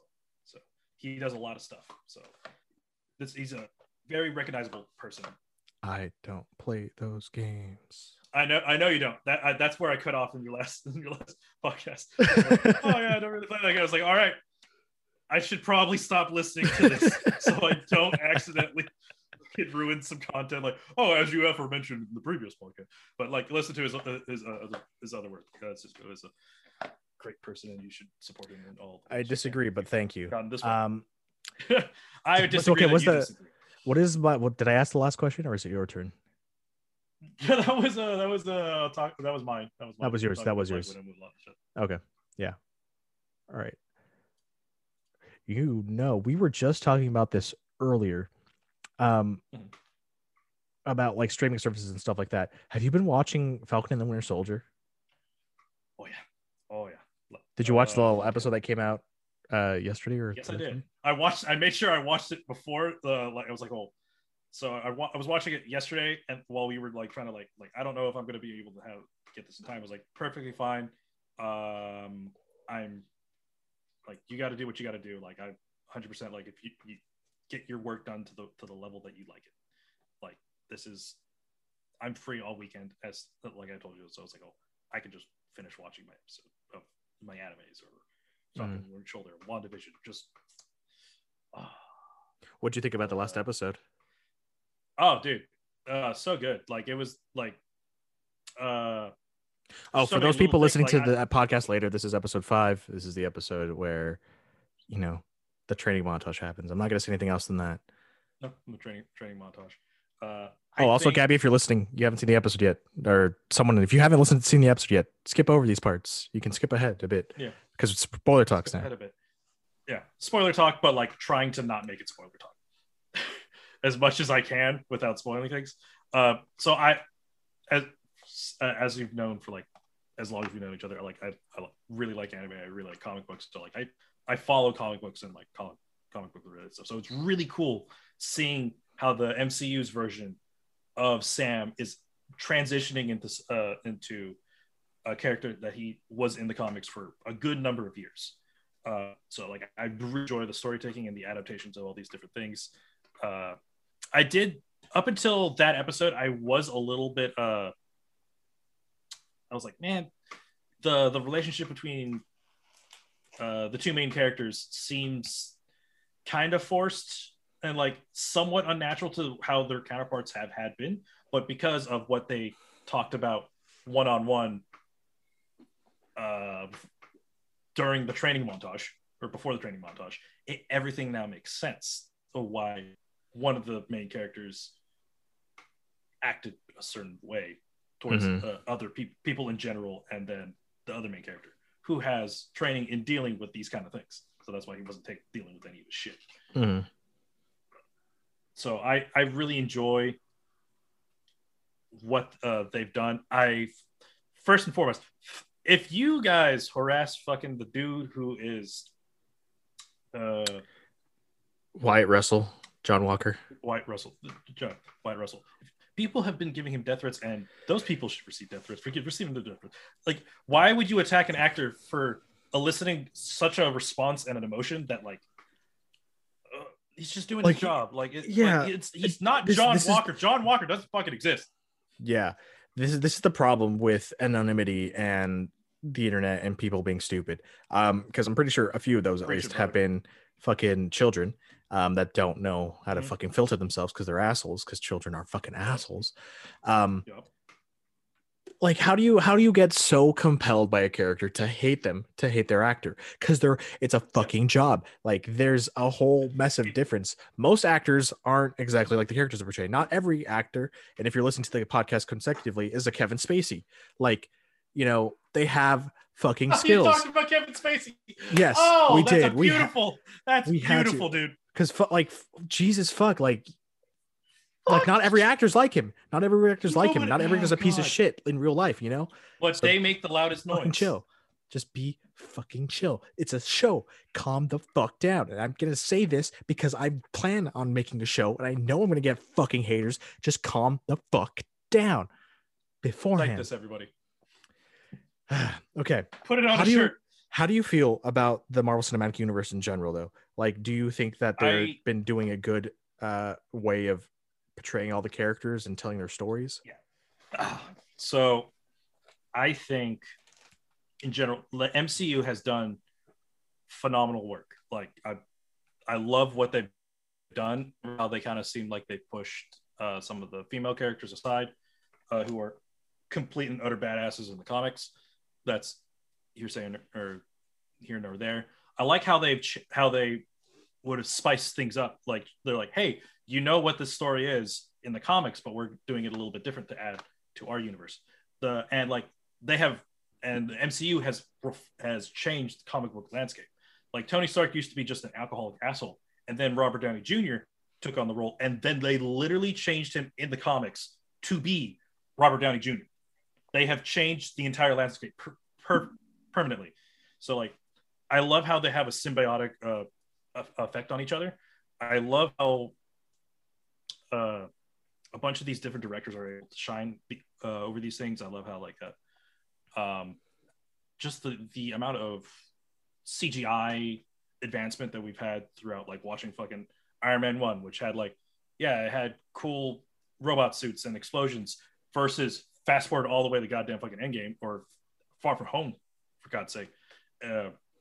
It's fascinating to see how, like, technology has changed, how they have decided to bring these characters in certain directions. Like how Spider-Man, you and I grew up on the Sam Raimi Spider-Man. Mm-hmm. Tobey Maguire, he's our OG boy. Yep. But, like, the way that the Tom Holland has done it is so much better, because, like, he's a kid. He's an actual kid. He's 22 years old. So, like, I think Tobey Maguire was 35 when he did Spider-Man. So, I guess I would like to see Spider-Man be less, as some people have called him, Tony Stark light. But, like, that's probably going to change because, like, he now realizes he doesn't have to be that. Like, that was a big plot point of the previous movie. I hope so, because this is I have one major complaint with the MCU, and it has to deal with Spider-Man. Besides Sony being, you know, kind of fuckwits with their rights and stuff like that, the fact that they're sharing, I think, is you know, phenomenal. Thanks for that. I'm not going to praise you any more than that because you know why.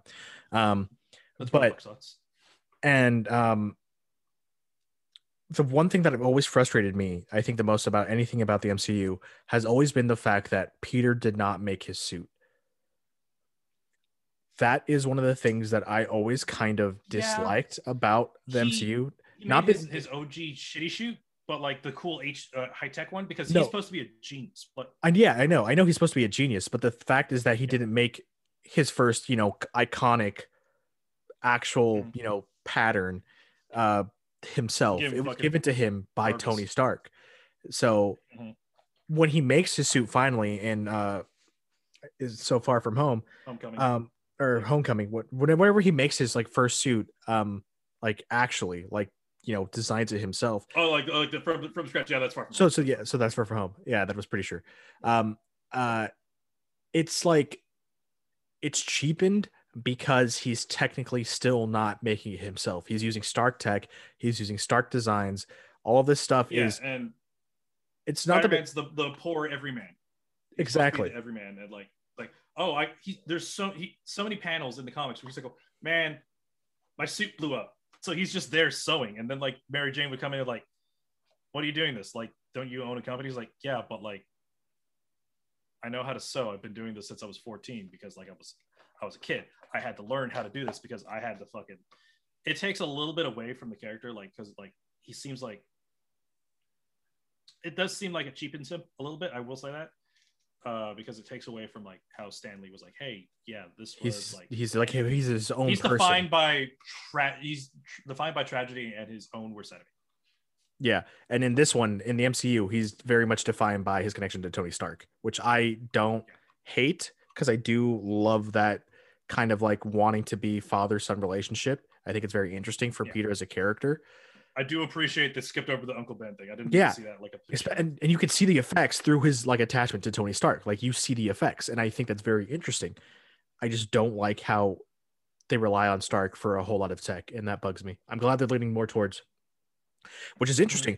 They're leaning more towards Wakanda being the source of higher tech, gadgets and stuff in the MCU. Would make sense. Which makes a lot of sense. And I think it's a very interesting way to kind of transition from Tony Stark to them.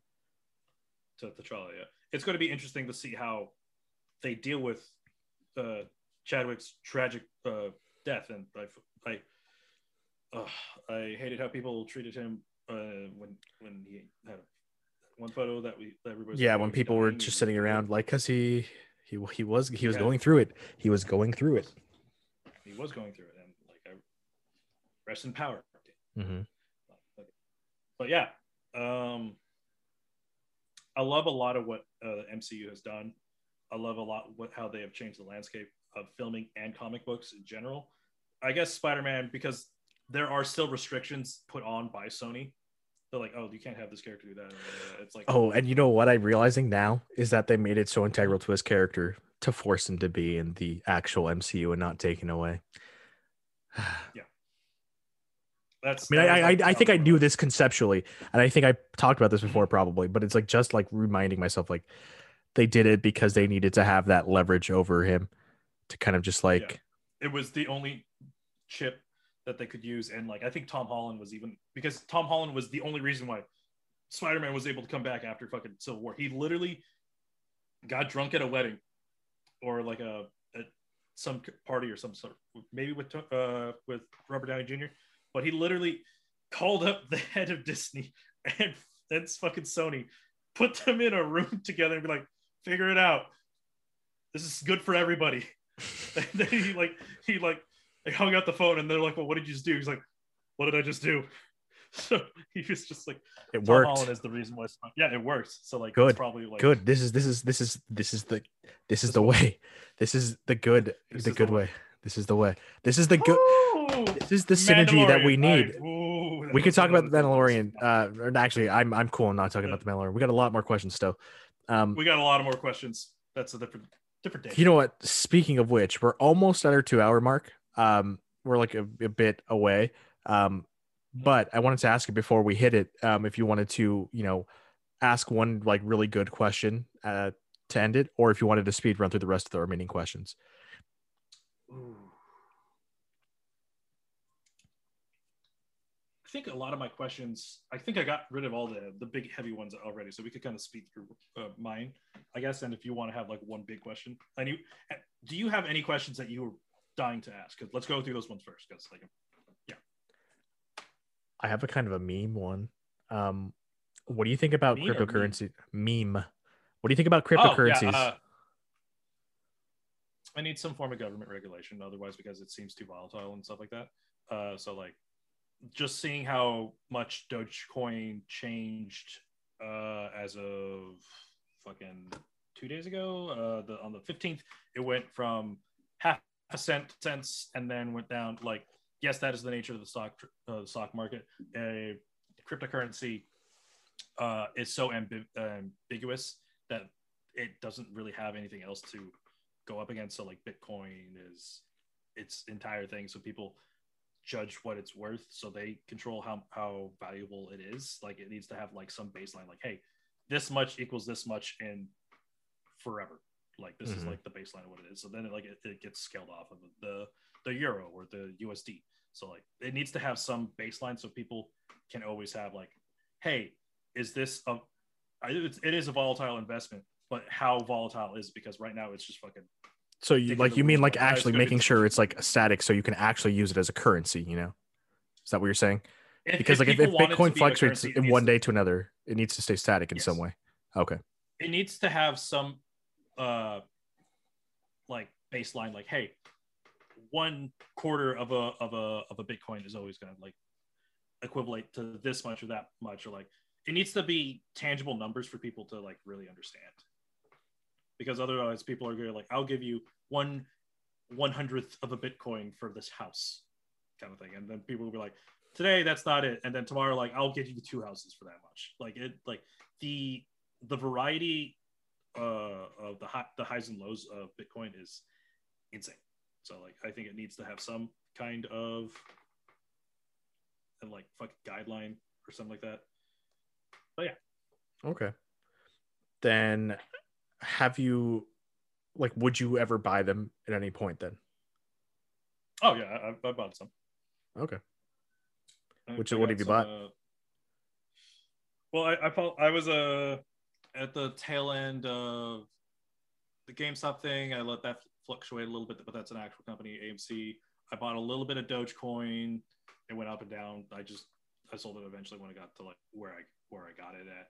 One of my friends, Anthony Ditta, he bought it like in high school for when it was 0.000001. So he sold it when it hit the 5 cents, and he fucking made $3,000 easy.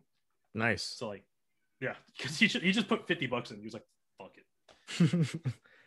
I mean, I feel like it's a good strategy. I put in $100 because once Robinhood kind of became very shady, I was like, I don't want to keep my money in here, but I also I can't transfer this out and use it for something for like a week.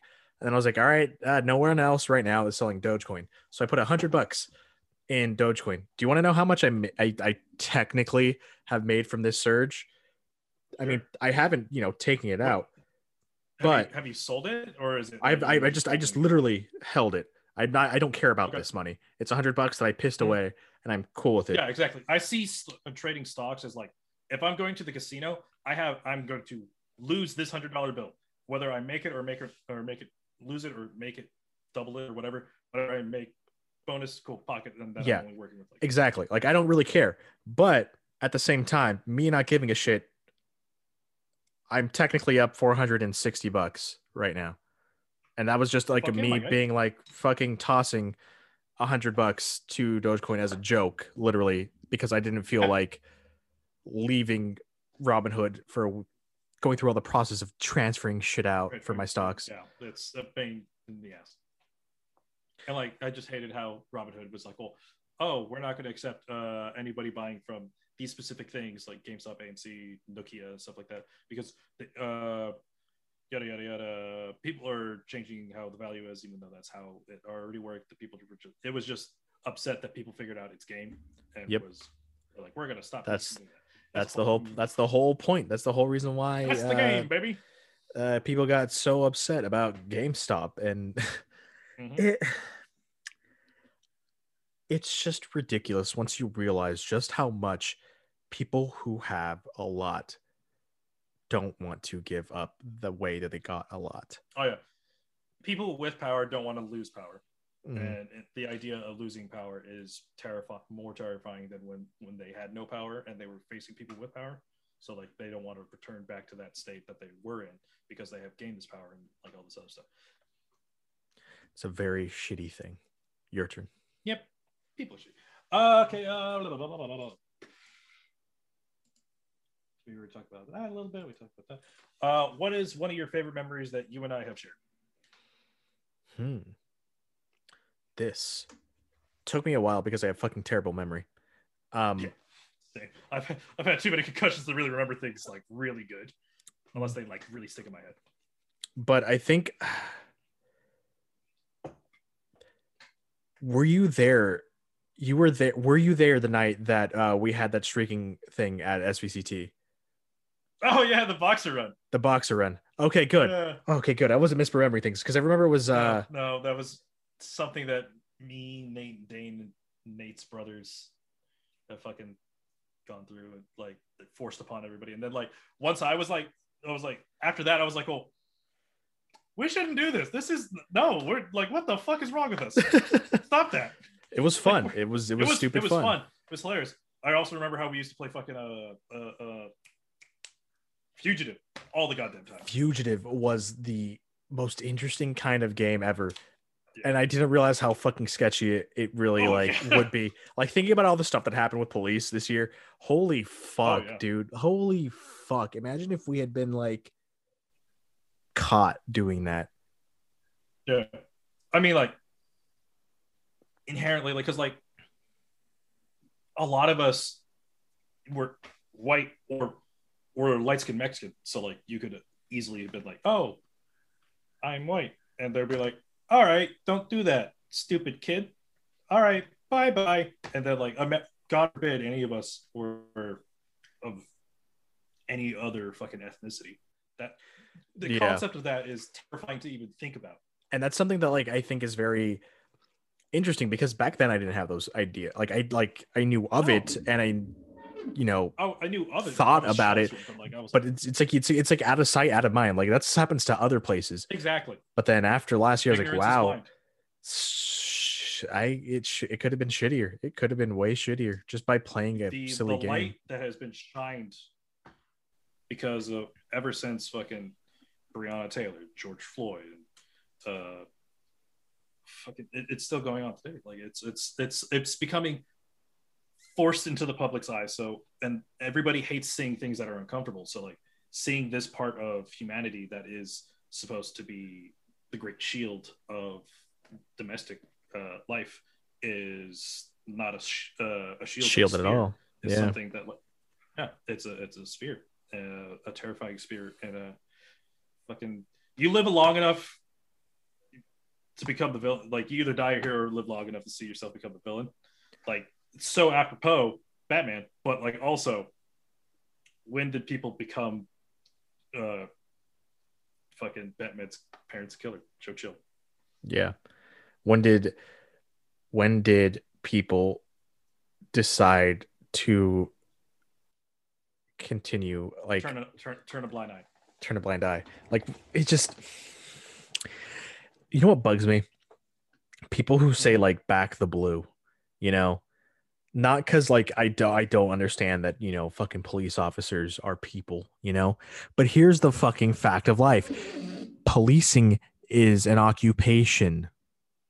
It is not a way of life. It is not something imposed on you. I was born fucking brown. I can change it like Michael Jackson if I want, but I never want to because I am proud of myself. Yeah. You can quit your job of being a fucking police officer whenever the fuck you feel like it. I can't quit being brown unless I go through the Michael Jackson process. And even then, people will hate you would still the Michael Jackson process. And genetically brown. Yes, exactly. And so it wouldn't change anything. Leopard can't would still its ask spots. me. Yeah, and I would still get asked stupid questions like, "Oh, did your parents hop the border? Oh, where are you really from?" Like, fuck you. Like, just being a cop. I remember telling people to fuck. Like, people can't control their skill color. I hate people. People suck. I fucking hate them. Suck. Like, a person individually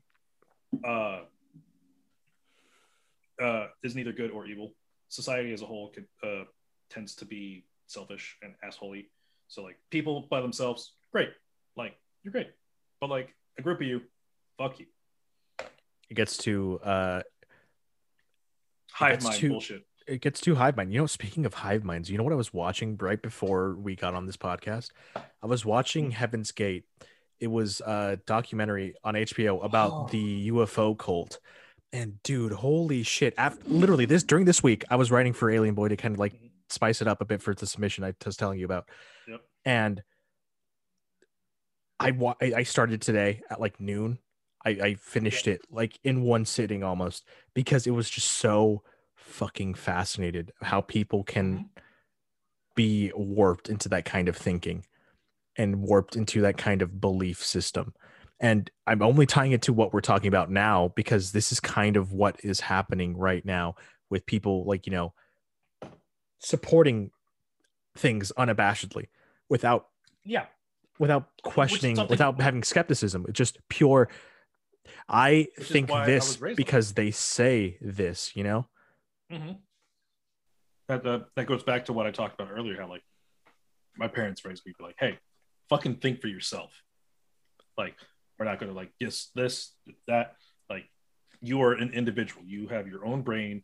There's no fucking like matrix fucking hive mind shit. You are your own people, and then people together could be great or not. But whether you choose not to be, or it depends on the person. And like yada yada. And this is like how cults, like fucking watching documentaries about cults, like Waco. Holy shit! My mom lived through that. She saw that shit live on the news, and like I haven't watched it yet, but I plan on it now. Like after watching this thing, I'm gonna go through it. Oh, it's something, my guy. That's why I like, because like I'm not sure if I mentioned it, but like I'm a marketing and advertising major, because it is the closest way of business to understand the human psyche and the mind. So like that's something that's always fascinating because like as we talk, like you and I talk, we always like try to connect to people like on a one-on-one. So like if there wasn't a pandemic, I'd literally be fucking probably hand on shoulder like discussing this point. But it's just it's something that like fascinates me, and like understanding how the human mind works and how people see things. Like I talked about how this can of fucking cold brew is symbolic to 1950s America, and like how it's going to elicit different reactions to that. So just understanding that kind of stuff. But like if I had power to take advantage of that is terrifying. Yeah. Anyways, and which is also kind of it's kind of shocking because remember when you think about the average person, the average intelligence of the average person, there's people below that average, a lot of people below that average. Yeah, and it's called an average for a reason.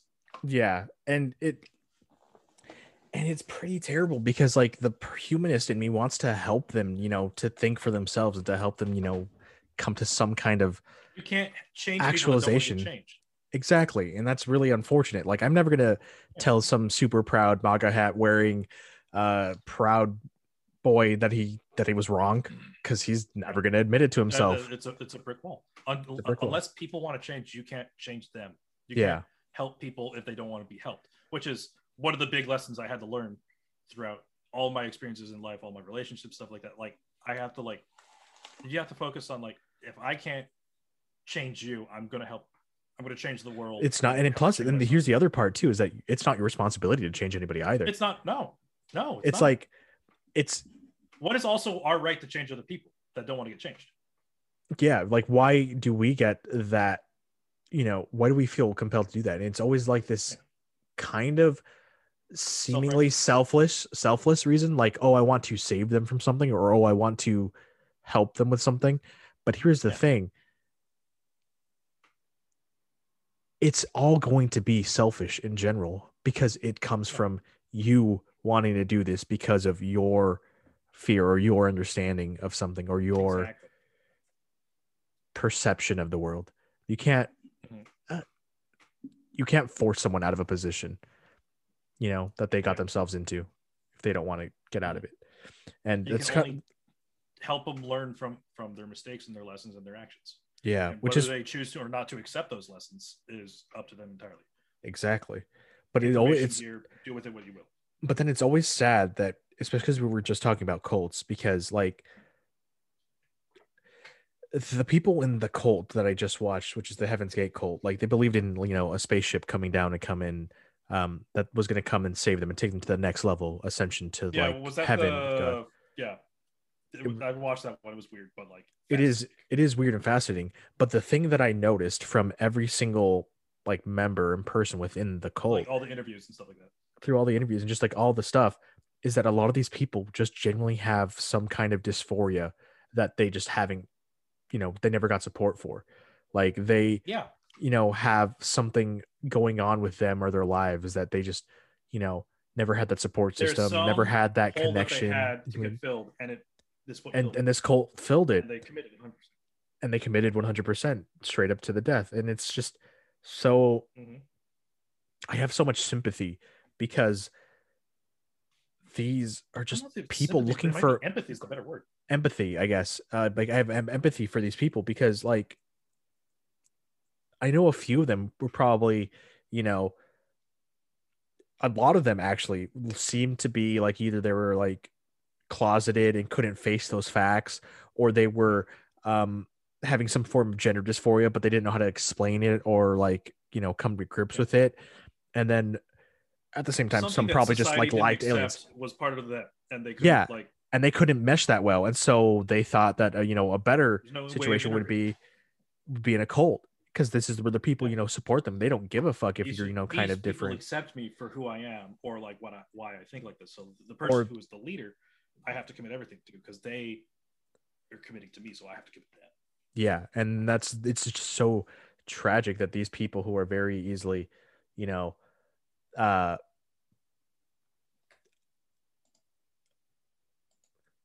someone in chat said they can't hear you.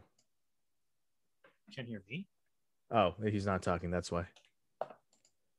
Oh, yeah, oh my God. Did you do this all? And okay, there we go. Now we're good. Too late now. You'll have to catch it on the podcast, everybody. Yeah. Oh, well, who cares? These are all, no one was even in here, so I don't give a fuck. So hopefully it just recorded properly. It's recorded. No, so you'll have. Yeah, that's exactly why. Double check me. Yeah. Yeah. It's very unfortunate for these people because they kind of seem so susceptible to any kind of belief system that gives them some sort of purpose, because they felt so purposeless, you know. Give some it's like a carrot and a stick kind of thing. Like, they wanted to be accepted by society or accepted by other people, or like they needed some hole filled, and this cult, carrot and stick, they're like, hey, we can accept you and stuff like that. You just gotta do a few things to get the carrot, and once you get the carrot, like, yada yada yada.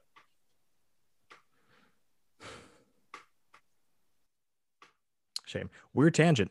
Your turn. Yeah. Or is it my turn? No, I think it's my turn. Okay. So mine are more like fucking quick bang out ones, because we talked about a few of them sporadically throughout. What is something that is your guilty pleasure that you don't think you'll ever be able to give up?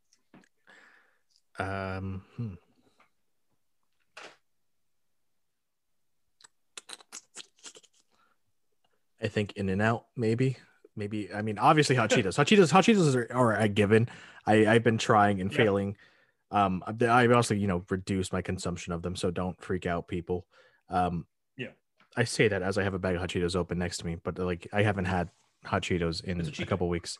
It is literally a reward for me having done something for myself this week. Aforementioned in the early parts of the podcast. Yes, exactly. But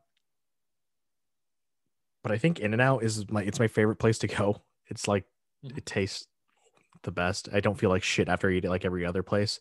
Like, it feels, you know, not as fucking terrible. Fucking 4 days a week. So like, I've worked there for 6 years. So like, fucking, I haven't gotten sick of it. I'll change up what I get.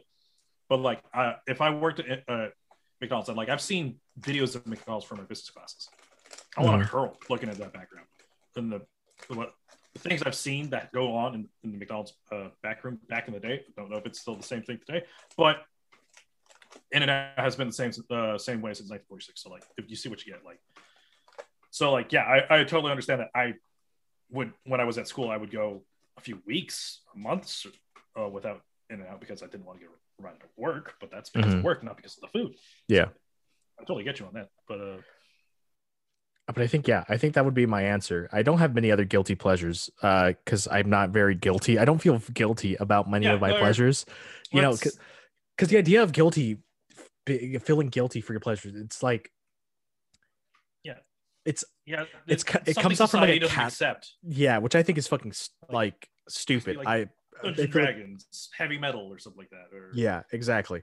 You know, I grew up with a lot of Catholic guilt. I grew up with a lot of Catholic guilt. It got to the point where I just didn't want to deal with it, and I stopped thinking about Catholicism. Yeah. But like That didn't help one of your the big, mental health at all. it's one of the things that like I really dislike about organized religion is that it makes you feel guilty for doing things that are perfectly natural. Like, the joke is that like, why did this bad thing happen? Because you touch yourself at night, is like a joke in itself, but it's really part of this whole idea that you have to deny yourself your own humanity, the fact that you're a human. You have to deny it and expunge it or suppress it because I say so. And it always just kind of like, Who are you to judge? Like, yeah, like why should I feel guilty when you reach the big man, if the big man's there or not, depending on your religion, so like the big man may or may not be there. That's technically the only person that should judge you, but you're not on the mortal plane anymore. So like, why would a man who says he is the mouthpiece of somebody like it's? I don't and like them. it doesn't like mega churches should not exist. Yeah, megachurches should not exist. And then the other thing is that, like, does it really matter? Like, it doesn't really matter in the grand scheme of everything. I mean, sure, the most devout, the most, adherence to the rules, cool, good for you. I don't think that's a good thing to be. I don't like how when people take advantage of people who genuinely have the love of that religion or like genuinely follow it, but like people who take advantage of people's feelings or that or justification because of these things that aren't applying to like certainly today. Like, oh, you can't. Like, I hate when people cherry pick religion. You got to accept it all, or you can't have none. Like fucking like when people are like, oh, in Leviticus 3:32, I can't remember what it is, but like people like in one of the verses of the Old Testament, homosexuality is a sin, so you can't do that. And like, so people like, I love clapping back with I just send those kind of people a specific clip from The West Wing, and if you haven't seen The West Wing, no, I know the specific clip. I haven't watched it yet, but it is on my list. There is a specific scene. So the president, he's religious, and this lady is, I don't say homosexuality is sin, it's the Bible, and then she quotes the Bible verse, and then the president just goes down the list, like, oh yeah, while you're thinking about this, do I have to burn my mother in a small fire because she planted two different crops side by side, or can I have the police do that? Can the Redskins, if they wear gloves, are they allowed to touch the skin of a dead pig? Makes one unclean and stuff like that. So people that cherry pick like homosexuality is sin because one of the versions of the Bible says so because it's God's word. You're also ignoring what happened at the end of the book of Job, where one of the kings of Bethlehem literally is fucking his two young daughters. Like, is that scary? You're okay with that part? Yeah, you're okay with that. With like, the gay part. The gay is the icky part. Yeah, the guy's thinking, like, that's some nice sea fish you're eating. You can't eat shellfish. Like, oh, that's a nice polyester shirt you got there. You got to burn in hell now because you have two different. It's a cherry picking ridiculousness that I think is part of fucking. How are we going to tie this back to the question? Fuck, I can't really tie it. Guilty pleasures. Yeah, okay, there we go. Guilty pleasures, and there's nothing to feel guilty about. Hot Cheetos are in and out. Yeah, there's nothing to feel guilty about a pleasure that brings you happiness in this mortal life. There are obviously exceptions. There are major, huge exceptions to guilty pleasures. Guilty pleasures like, the common joke about the Catholic Church and shit like that. That's technically a really fucked up, guilt, but for the most part, in the literal sense, but for the most part, most things that people do that are just normal, natural human things shouldn't be treated with guilt. All right. Yeah. How do you feel about the U.S. finally leaving Afghanistan? Fucking took long enough. Like, it was supposed to happen. Well, it was supposed to happen a long time ago. I don't like unjust wars. I don't like policing things that we really have. Like, yes, on a global scale, we have a say in like where everything happens and stuff like that. But like, what is our right to force a war upon somebody else? And like, I don't. And not just force a war, but like be there for the longest time. Where Yeah. I don't understand this, like, I guess, need to say we have like a victory or something in a conflict, because It wasn't World War II. There was like fucking right after 9/11, we invaded the wrong country because they might have had weapons of mass destruction. I'm trying my best to word this correctly so I don't offend the lives of people who have died fighting for the country. I'm trying not, like, it's just we didn't need to stay there so long. Yeah, we just did not need to stay so long. We didn't need to stay there that long. I'm glad everybody's coming home, and I don't want us to go to war again. I unfortunately think you're going to be wrong about that, and I 100%. I hate that. I know, but yeah, it's a good thing. It's a good thing.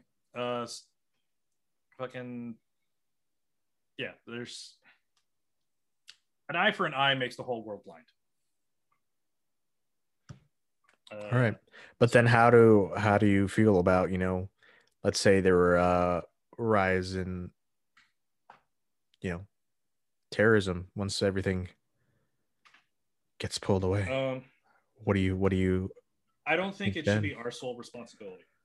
Okay. Because we've taken to being the big global police since one of my Greek cousins, Teddy Roosevelt, was speak softly, carry a big stick, and then FDR was like, you only had the, like, I don't think we should go into something that's not 100% necessary. And if we do need to enter in something, we need to enter in something as like as a global union. Like, because like if it's big enough for us to get like us to get involved, it's big enough for everybody else to get involved. So like everybody should have like an equal shake of the stakes, I guess. I don't know how. I don't really know how to word it properly. No, I think you got it kind of right. I think maybe I can like summarize a bit better. Is that if the problem's significant enough to warrant our intervention, then it warrants, the world's intervention too. Yeah. Then couldn't you also say that about, terrorism inside the Middle East? Yeah, I mean, at this point, we need to focus a little bit on the domestic terrorism. True. The world stuff. I always think that we should focus on ourselves first before we focus on other people, because there's enough stuff to deal with at home rather than away. But because we spend the most by a significant portion, it seems like we almost have to use the money that we're the absolute shit metric fuck ton of money squared that we're spending on military to do other things. And like, I'm not taking anything away from the people who have served. Like, my best friend, like, God, he was previously aforementioned in the previous podcast episode. So I don't want to take anything away from the sacrifices or anything that they've done. There's no need to send people out to die when there's no reason. Yeah, I think that's the simplest way to kind of state that. So we're on the topic of wars, and Russia is encroaching into Ukraine, and China is encroaching into Philippine waters. What do you think will spark World War III? Could spark World War III? Well, honestly, I thought it was gonna, like, if Trump got assassinated, that was it. I think that was going to be the biggest one in what I think. But that, thank God that didn't happen. Shoot. Obviously, we're not in World War III. thank God we're not in World War III. That's what I'm saying. If what would start it? I hope it's not something that would have led to something akin to the Allied treaties of France, what occurred after France Ferdinand, which was the sparking point of what happened to World War One. Like, because we're allied with you and you got attacked, we were forced to intervene because we're allied with you, and domino effect and stuff like that. I hope it's not one of those cases. If anything, I think it would have to be something massive, like a big bomb goes off in a major city, like the head leader, like something happened to Putin, and you could blame it to other people. There's too many what ifs to consider of what could happen or what could not have happened. But it is important to keep an eye on it, but like also like Okay, shouldn't be our sole responsibility. let me paint you the scenario. Russia decides to invade more of Ukraine, take over more place that they do more than just Crimea, and at this point, Ukraine kind of tries to trigger a NATO response because there's now ground war inside Ukraine. See, that scenario is dangerously similar.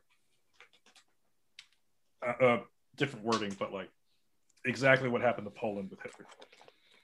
It's like, oh, this was originally part of our land, which is what the Croatia, the Ukraine thing, what Russia is claiming what happened. Like, oh, this will be part of us, so like, we're going to just absorb them back in, even though they say they're their own thing, kind of thing. I'm not entirely expertly versed in this, so if I'm wrong, I'm sorry. We're people. We're speaking off the cuff right now. This isn't prepared, really. We're speaking off. Yeah. I think I don't know, because that happened for World War II and nothing really happened, even with the slap on the wrist. Like it is a dangerous slope to go down. And I don't know if there's anything you can do without some form of bloodshed, but that's what sucks about humanity. That seems to be the only way we understand violence. It takes blood to cement ideas in place. Yeah. As unfortunate as it is, we learned that through the Civil War. We learned that through World War II. Yeah. World War One. It's interesting because there's always seems to be some form of martyrism to really get anything started or ended. There's always a scapegoat. There's always some form of martyr in the really big ones. So like if you keep an eye out for what that could be, you can help possibly prevent that. But I don't have a real good answer. No worries. It was not one I prepared for you. Glad you answered it, though. Okay, how many questions do you have left? We talked about that. We talked about really like only two. One's like, how's your music taste changed over the years? Okay. My music taste I got into synthwave recently. Oh, nice. It was really weird. Okay, I got into synthwave and electronic music recently. I was super on the cyberpunk hype, and excuse me if you can hear that. Big sad, by the way. I'm content. I'm very content with my purchase. We can get into it in a bit, but basically, I was super hyped for it because like I love the cyberpunk genre. Yeah, I think it is one of my favorite. Blade Runner, as we talked about earlier. Yeah, it is one of my favorite genres and subgenres within science fiction because one, it's very bleak, and I love bleak, dramatic shit. And then also at the same time, it is it's one of the most plausible versions of the future that I think. You either go Mad Max or Blade Runner. I mean, the whole thing that I thought was super cool about Cyberpunk was that it was they were one and the same. Mad Max happened because Blade Runner was happening, basically. So the world went to shit, and so if you weren't in one of the big cities, scraping by, you were fucking Mad Maxing it up in the wilderness, and I think that's unfortunately it's one of the most fascinating things because plausible. Especially with stuff because it's the most plausible, especially. I hate to say it, after seeing this past election year and seeing how things have been changing, this pandemic, seeing the fact that we're running out of water, the fact that global warming is piling up, like Cyberpunk is the most plausible future of all science fiction, and it is fucking terrifying. Especially because it should terrify you that that's the most plausible. The ethics out of everything. Because you understand they're in it. That's what it is. It's showing you that like your lack of humanity is what led to this moment, and it's what's going to keep you kind of afloat, barely, but just barely.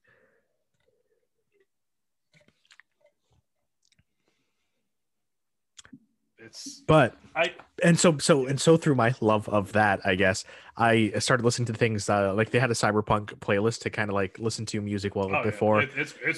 It's real good. And I started listening to the playlist, and there was a couple songs that I thought were super cool and super awesome. So I was like, I like the tone of this. I'd never really listened to electronic music before, or in general, really, until I decided to just click on this to kind of get a little bit of a hype / inspiration for my own writing. And then I was like, all right, cool, this is awesome. So I started exploring more synthwave, more chill wave, etc., stuff like that. And I genuinely think it's some of the best fucking music because it's like perfect writing music because it gets me thinking. It gets me in a very elevated state of mind. It's not like lo-fi, which isn't terrible, but lo-fi are firing, and like lo-fi makes me sleepy. I don't hate lo-fi, but lo-fi, it's too chill for me. It's like, see, for me, it's like coffee shop music. It's too chill for me, and so I need stuff that needs like something to like the brain to like help focus it. So like I listen to Beethoven, I listen to lo-fi. There's a Legend of Zelda lo-fi album that I literally listened to for a year straight. Like it has so many repeats on it because it's something I just put on immediately because it helped bring down the brain. And that works, and that's a great thing to have. But when I was writing, it was pretty much like, and it's great to have chillness in when you're trying to work. I, however, need to feel like I am firing off on a few cylinders because ideas flow in those like sparks, and they flow in those moments. And they flow better when I don't have any lyrics. Like I've tried to listen to the playlists that I made that have songs with lyrics. I can't have words in my songs. I'll type the words out eventually. It's so egregious. The only times when it works is if the theme and the lyrics of the song fit well within whatever I'm trying to create, and in which case I'll listen to that on repeat.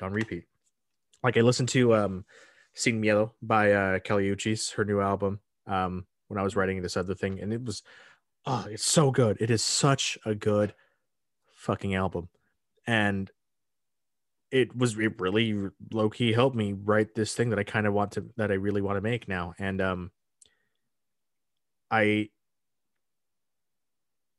couldn't have like found it unless I started listening to more like I try to listen to more like indie Latino stuff more often. So I mean, like I just click on the playlist and just listen to it often as I can.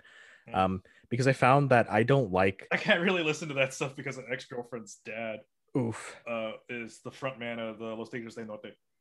Oof. So they also had a concert near my school when I was telling my friend, he's like, you mean that band on the flyer? I was like, oh. Oof. Can't escape. Oof. But yeah, I can't listen to things with words if I'm typing or writing or something like that. Eventually I'll just write, because it distracts. It distracts. I feel the same exact way. If I'm like working on my car or I'm like cleaning, fucking something I can scream, get me pumping. That's what I kind of like. Wait, so you dated the daughter of someone in Los Tigres del Norte? Yeah. I don't remember this. This was after high school. Oh. No, it was at the end. It was after one of the girlfriends that we talked about. Before Candace. Interesting. I had no idea. Yeah. Huh. Yeah. Interesting. Anyways, What's something you've never done that seems normal to other people? And what's something that you really want to do once quarantine is over? I was hoping you were asking this question. So something that I could never do personally, and like I even talked about it with my little brother last night, was a hookup culture. Doesn't fucking compute in my head. Okay. Like, explain. Like, so I always like having like a personal connection with kind of thing with people. So like I always pride myself on like knowing the person, like kind of like their mind and soul. I don't know how to put it, but I like knowing people before doing that kind of stuff. Like it always just made me inherently uncomfortable. Like even being kind of put in those situations, like if I don't know you kind of thing, because like then I was like, well, it makes me think too much about things that shouldn't be talking about like in that current moment of like kind of those kind of things. So like I've always been bad at like Bumble and Tinder and stuff like that, because like that's kind of like there's like no real connection kind of thing, which is always what kind of sucks, because like I strive off of like you find common ground and then you can go off there, but like I'm not as good. So then hold on, let me pick this a little bit. So is it because you think you can't get the actual connection to these things? Because like I know people who've gotten connections through. Oh yeah, I know people who have gotten connections. I don't like the lack of how else would I put it? Does it not feel natural? Like does it feel like it didn't come out naturally or something? It seems like too frivolous, I guess. Like there's no like not like a so then you're thinking about like far and in between. Okay, so it's like more about like the whole culture of the people who use those things. Yeah, it seems like people only like judge people based off of their bios or photos of them, so that it doesn't have inherent body shaming, but there is body shaming in it. It does have inherent body shaming, as fucked up as it is. That's what dating is body shaming. Dating is body shaming, so it's not something that like is unnatural to the thing, but like I like. As a person, I always like making eye contact. Like it does make some people uncomfortable, but I always like a handshake or a hug or something like that. Like I always like being physically present. Yeah. But yeah, like so like I know that like if a topic that we're talking about isn't interesting to them, or like how like the subtle movements of your eyes, whether or not they're trying to remember something or whether they're not, that like it's I like having some form of like grounding to the situations, because like as we talked about earlier, like anonymity, like yes, you know who I am, but like there's no real consequence for saying something or like saying I don't know. It's just something that so there's a I understand, I get it. Yeah, there's just something there's a disconnect that you can't bridge. I can't overcome. That makes sense. I understand that. You know, this kind of makes me think about like the different kind of like love languages and shit that are like in the world. Like, oh yeah, I'm one of those people that, you know, whereas I wear my heart on my sleeve. I've always been that kind of person, and it's very easy for me to be open about my feelings and tell them straight up. Like when I talk to Gabby, it's not as much as a burping. It's not as much as an effort to, you know, explore what I'm feeling and what I'm thinking about in my head about anything, as opposed to her, where she's, you know, used to being more, you know, reserved with her feelings, less completely open. And I'm over here like spilling my beans on the internet. I'm like I have fucking problems, and here they are. I don't care if you care or no, whatever.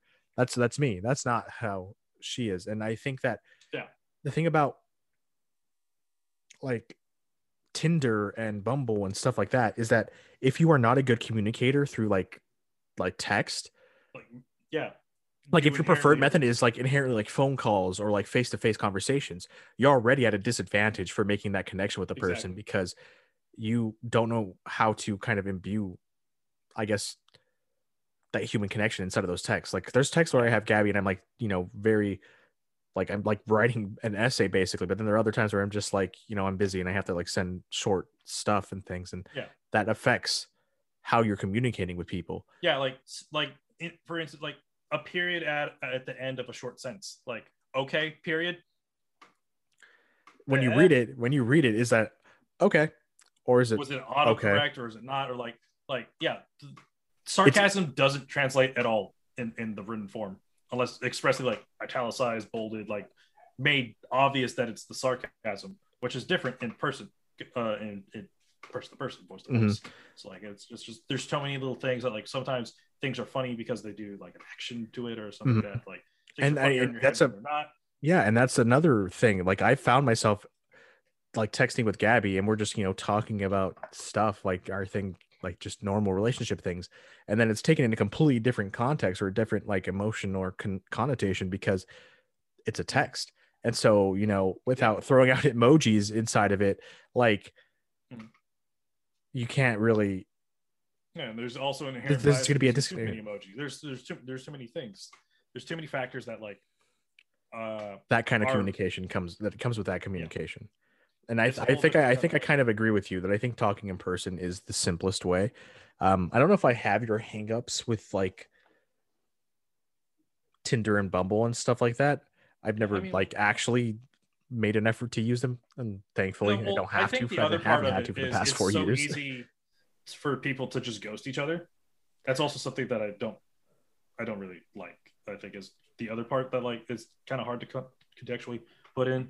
Like, oh yeah, you guys are having a great connection. And then like you either are too busy to talk for like a few days, or like you just straight up like, I don't like talking to this person and I don't want to sit like I'm gonna like not hurt their feelings by saying like I don't like you, or like, well, that was great. Like you could read that stuff off body language. Like the person was like, oh, that wasn't like a great date, whatever, and then move along, and then like that's sad because they understand physically like, oh, that's not a great date. But like if you ghost somebody, like people are gonna be wondering like, oh, was it something I did? Wasn't it something they did? Like, and then but here's the other thing: if someone ghosts you, they don't have the emotional maturity to tell you to your face that hey, it's not going to work out. Exactly. Like it's not that hard to be like, hey, I think you're an interesting person or a nice person, or you don't even have to say that. It's like, hey, I don't think it's going to work out.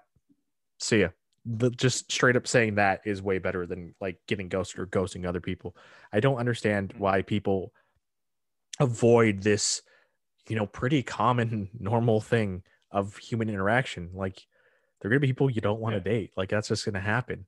You have to learn how to manage, a person because they're still a person. I mean, unless they're like, that racist asshole that you had to kick out of your fraternity. Like it's pretty easy to be like, hey, I just don't think we're gonna work out. Sorry. It was nice meeting you. Yeah. Have a good rest of your life. Like, see ya. If you think about it, dating only has 2 outcomes. Like you either get married or you don't. I mean, people will have very different ideas to that though. Yeah. There's always like in the way the way I view it is if I'm dating somebody, this is somebody I could also spend the rest of my life with, or like, so like, that's like the end goal. And if it doesn't happen to be there, like, hey, I'm sorry, this is not working out. Like, or like, that's just, it seems like people's end goals are different. I mean, that's like some people just want to smash, some people don't want to smash, but like, as long as things are communicated, like properly, like, hey, I'm just here for the weekend. Like, let's get a drink, or let's hook up, or like whatever. People aren't great communicators over text rather than in person. I don't know. It's really hard to explain my whole mindset about this because it's weird. Like I'm like in the small. Then let me ask you something. Do you think that you're like sapiosexual or demisexual? And in case you don't know, if you're listening to the podcast, sapiosexual means that you're more you don't form an emotional or sexual attachment to somebody without first admiring. Sapiosexual, I think, has been like reduced to the idea that you're attracted to smart people, but what I've kind of always like interpreted it as is that like you're more interested in the higher going ons of someone's mind rather than most other physical things. And I've heard demisexual used as a person who kind of really doesn't get or prefer like that connection without having an emotional connection in place. It's like you have to care, like how you were saying earlier, like you have to care about the person before you can think about doing anything. It's weird because I guess I've been on both sides of the spectrum. Like a few of my exes, like we either started dating because like we were attracted to each other physically, or like sometimes like hey, you're like a good friend and like we think on the same wavelength, like, and then that just happened to be the natural progression. Like I don't know, like I would like to think that like I like to think of the person as a person rather than just a hunk of meat sometimes. And I like putting faces to names, I guess, because like I've had so many concussions in my life that it's hard to remember fucking thing. Like if it's not important, it's not cemented in my goddamn brain, or like it is, and it's gonna be like in a weird place that I remember. That's why I go on weird tangents, because connections of brains to go to different places. But I don't know. It's weird. I guess the latter rather than the like whatever the second one was. I mean, you technically you also don't have to be it either. Like it doesn't have to be defined. It really doesn't matter. It's like you like what you like, and you don't like hooking up culture, and you don't like hookup culture, which I think is perfectly valid. I also think it's perfectly valid if someone's like, I'm on Tinder to fuck. Just a hookup, yeah. Like just as long as the people like, I don't like leading people on. I guess okay. Leading people on and ghosting people are like my biggest issues with that, with the hookup kind of culture thing. Like, and it makes it, and it because of if you know what your lane is, that's cool. Mm-hmm. Yeah, because of that, like people can either like I'm look, as long as like labels, or you know what your lane is, you know your role, like whatever, as long as everything is communicated up front, like, hey, you're here for like your ass, and like you're here for your brain, like what, I don't know, like if you're here for this explicit reason, you're here for this explicit reason. Like I just like knowing where I fucking stand in life, I guess. Right, and you find it easier to do this in person than to do it through like online dating stuff. I guess at least to because hookup culture, existed before all these apps and stuff too. It existed before. I just don't like how people like it's easy for people to fucking like. It's like, so are you upset that people like can hook up more? Is that low key what you're saying? No. It's I don't like, because who knows? Maybe some people are really like happy with the fact that it's so much easier to have. Oh yeah, don't get me wrong. I'm not trying to like shame anybody. This is just my personal opinion that like I don't like how people like can like easily ghost people, or like like how people are like inherently like, oh, you should know what my intentions are just because of like I'm on one dating app over a different dating app kind of thing, or like a different version of this specific dating app and stuff like that. It doesn't. There's too many like unknowns, I guess, for me, because I'm also stupid in these situations, I guess. So like I don't even know what I'm really like, how to put it or how to explain it, but like I don't know. I just don't like how people seem like they can easily like I don't know. There's yeah. I had a question. That sounds a lot more bitter than probably I intended. But yeah, go ahead. You're fine. I'm trying to think of a question. It was right there on the tip of my tongue.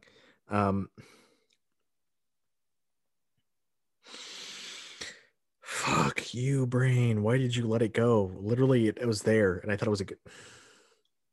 I was talking about ghosting, and then knowing what people like want from you. Okay. Now I got it. Thank you for the reminder. So I guess my question then at the same time is that like hookup culture is kind of predicated on this idea that dating is seen as,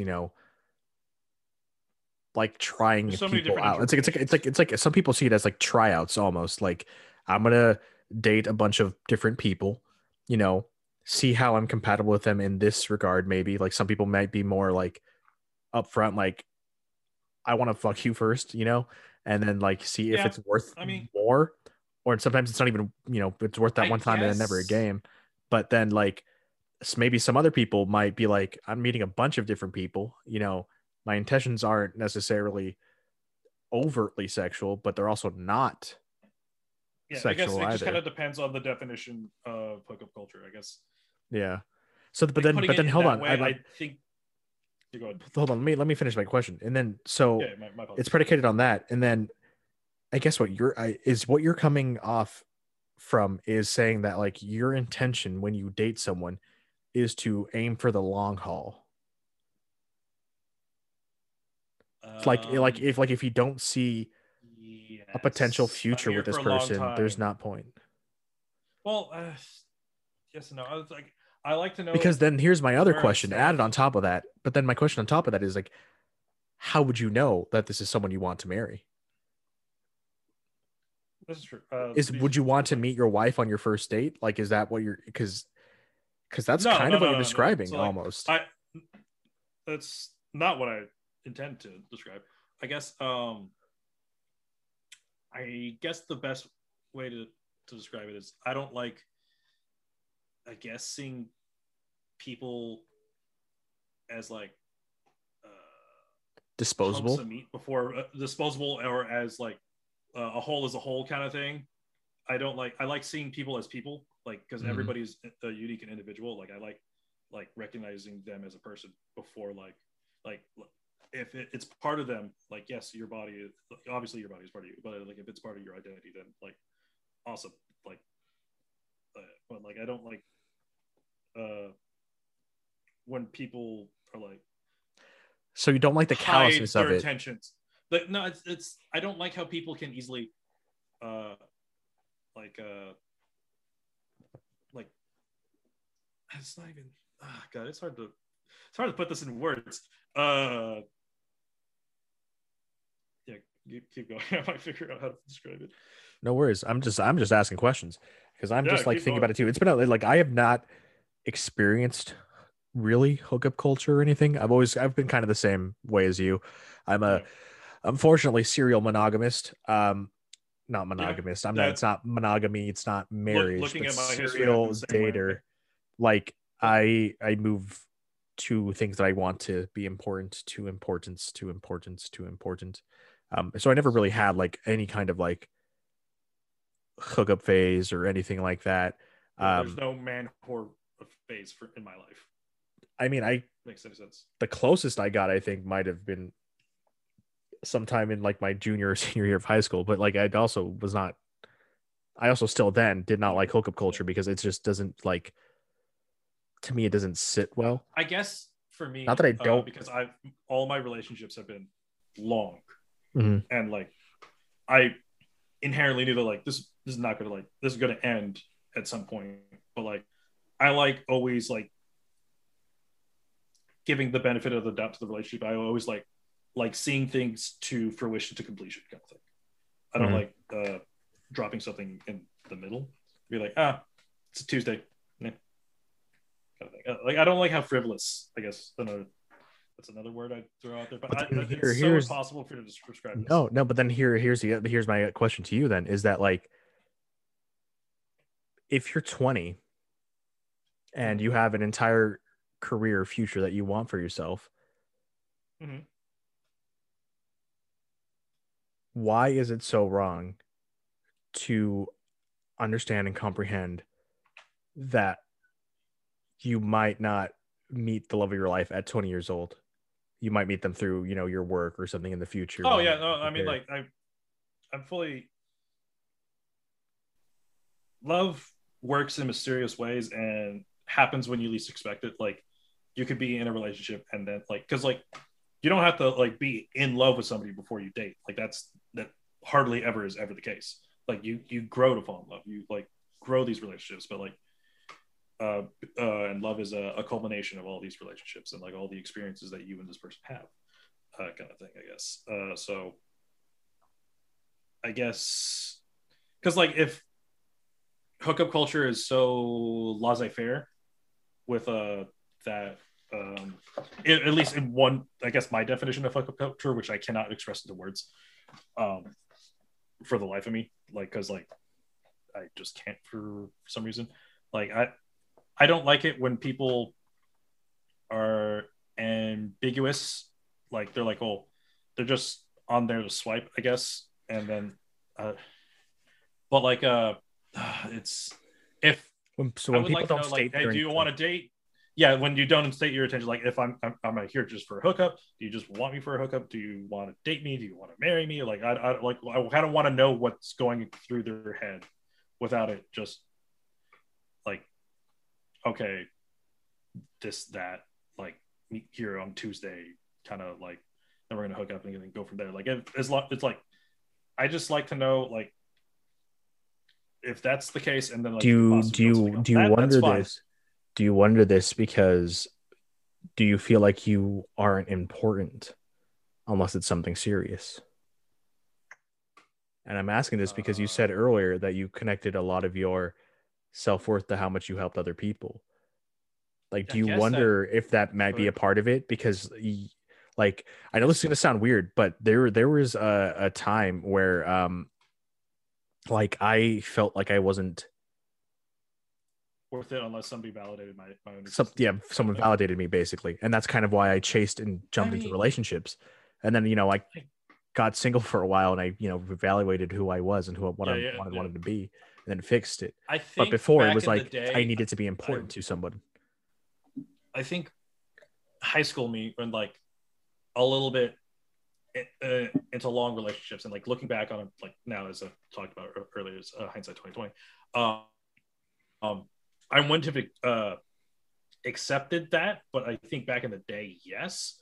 But now, because I'm older and mature, I'm like, I don't, it's not like waste your time kind of thing, because that's not the right words. Because, like, yeah, there are time wasting relationships that when you know they're like, hey, this is just a relationship, just like, we're just going to mess around every so often. Like, I'm going to, like, the 3 a.m. kind of call kind of thing, which is perfectly fine. I'm not knocking anybody for saying that, but like, I just like It's not worth it to you. knowing. No, it's not that it's not worth it to me. I just don't like, I like knowing where I stand, and like if I'm like, if I, as long as I like, I know the people's like in, like, I guess intention, like, hey, I just, you're only here for like hookups or like something like that, because like I know people that like, it happens too many times on these things. They're like, hey, I'm just here for a hookup, and like there's no communication to where like somebody thinks they're going for a dating or a long term kind of thing, or like short term kind of thing, and one other person is just there for a hookup. Like there's like a disconnect kind of thing. Mm. Like I just like to know, like, hey, these two people, like, hey, we're just gonna hook up, perfectly fine. Like that's also something that happens. Like as long as or for me personally, as long as I know what hey, you're I only want to hook up, or I want to go on a few dates with you, or like I need a date to a wedding or something like that. Like whatever. I just like to know, like, where I stand from the start to where this, to see if there's anything to build upon. If there's nothing to build upon, cool. That's, so be it. That's that. But like, I just need to know, like, I don't like having questions because I've been You left don't like the off with too many ambiguity. You questions. don't like ambiguity, basically. And there's It's too much ambiguity in this kind of like I just like laissez-faire. definitions of Ah, rules, ah, gotcha, you know? gotcha. No, I Because get it. I people, get it. like, a lot of guys are like, here, like, I'm just here to smash, and girls are like, I want a relationship. They're like, and they're like, sometimes they're like, I just want to smash. But like, there's people also tiptoe around it because people assume the other person wants what they want, kind of thing, you know? Like, it seems like there's like nth dimensional brain games playing, and I'm just me. I don't know. Have most of your relationships formed from friendships?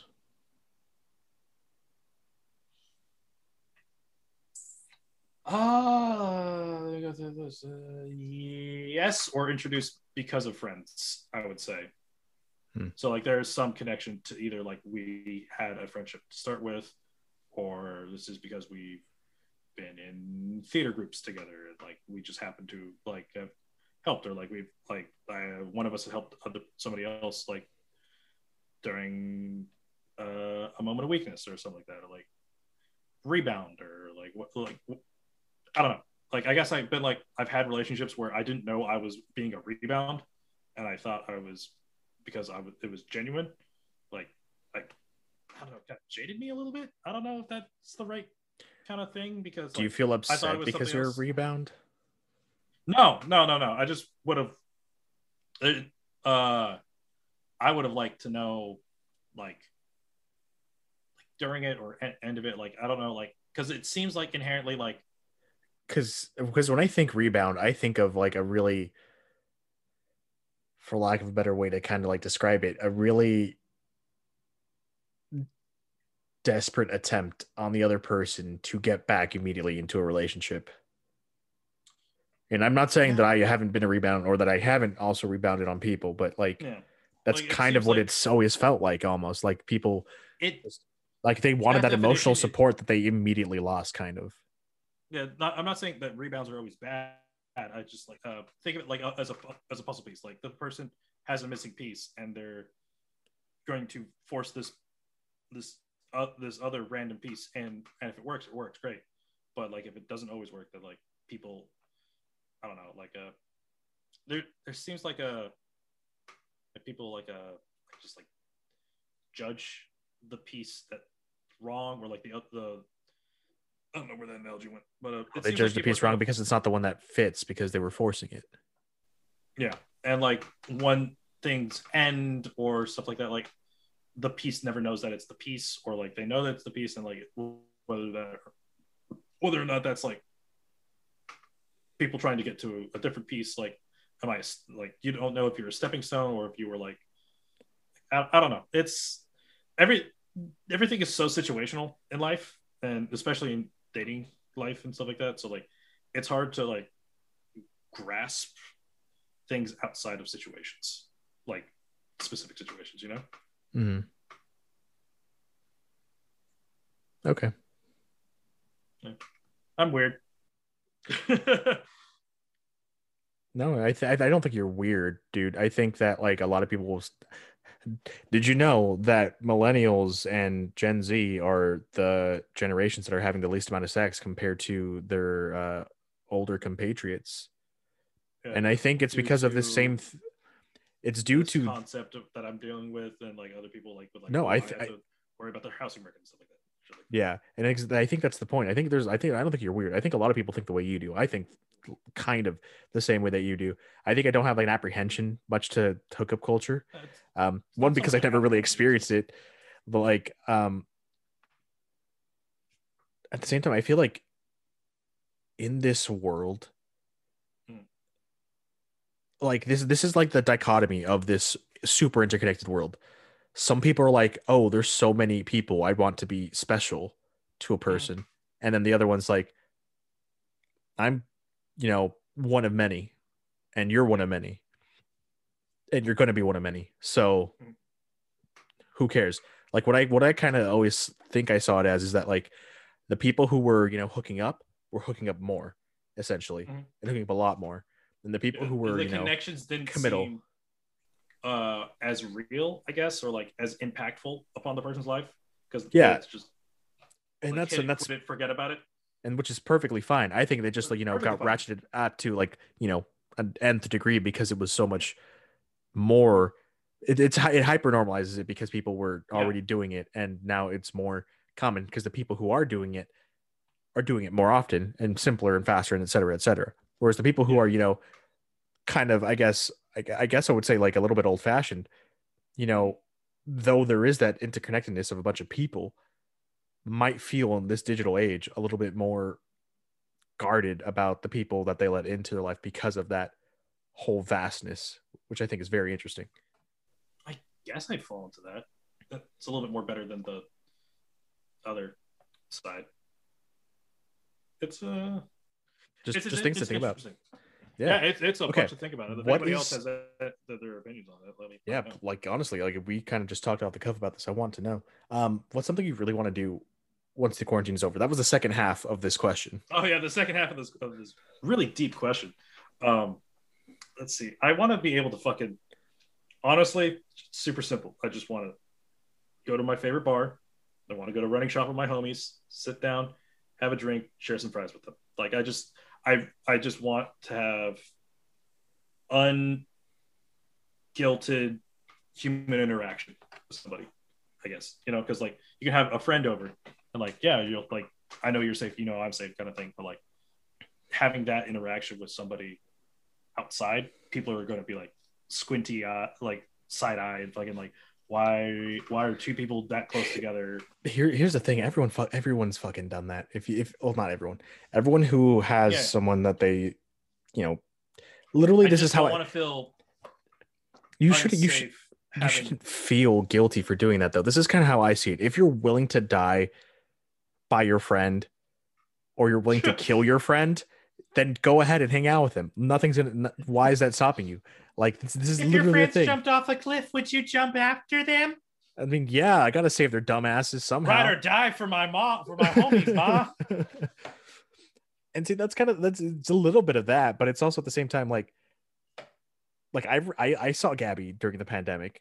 I wasn't gonna stop seeing my girlfriend of 4 years, even though like there is a disease going on, because like I care about her and I'm making an effort to be safe about it. In fact, she was the only person I saw almost the entire time, because we care about each other and we made sure that exactly to see each other, and that shouldn't be something you feel bad about.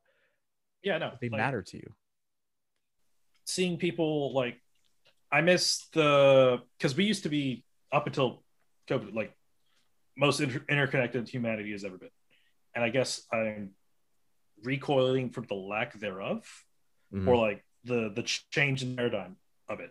Like we're still as interconnected as we always there, but because I like some form of physical connection to people, handshake, hug, eye contact, kind of thing, bumping the shoulders, walking down the street with somebody, like finding new interesting people in person that like you can gel with is something that I really like. So like having like a bunch of my best friends that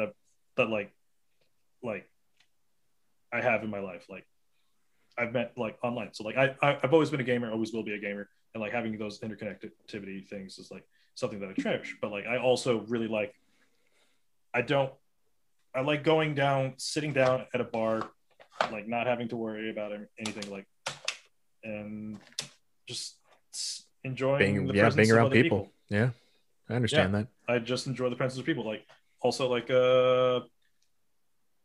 when we did plays, like none of us would have been as close if we had to have like any of the restrictions or stuff like that. Like none of the shows would have felt as important. Imagine bro nights. Imagine trying to have a bro night during imagine bro nights wouldn't exist. Nope. Fucking, and then you wind up making a podcast because you can't have a bro night.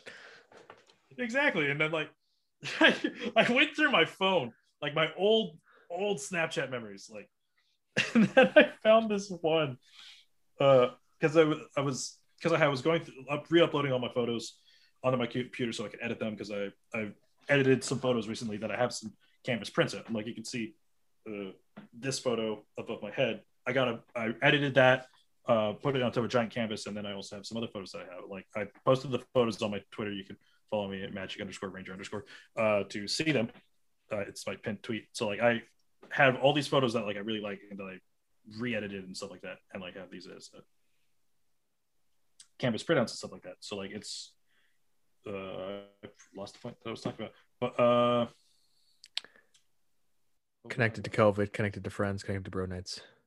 Yeah. So like I was going through all these old photos, seeing what else I could edit and stuff like that, and I found this one of one of my exes like popping up to one of the bro nights, because I pride myself in always like hey, I don't hate or anything. Like yes, how things ended might have been cool or not or anything, but like I always like, I'm not gonna like avoid you like the fucking plague or talk shit about you. That's not how I am as a person. So like if you show up, I'm gonna be like, hi, handshake, how are you doing? Like nice to see you.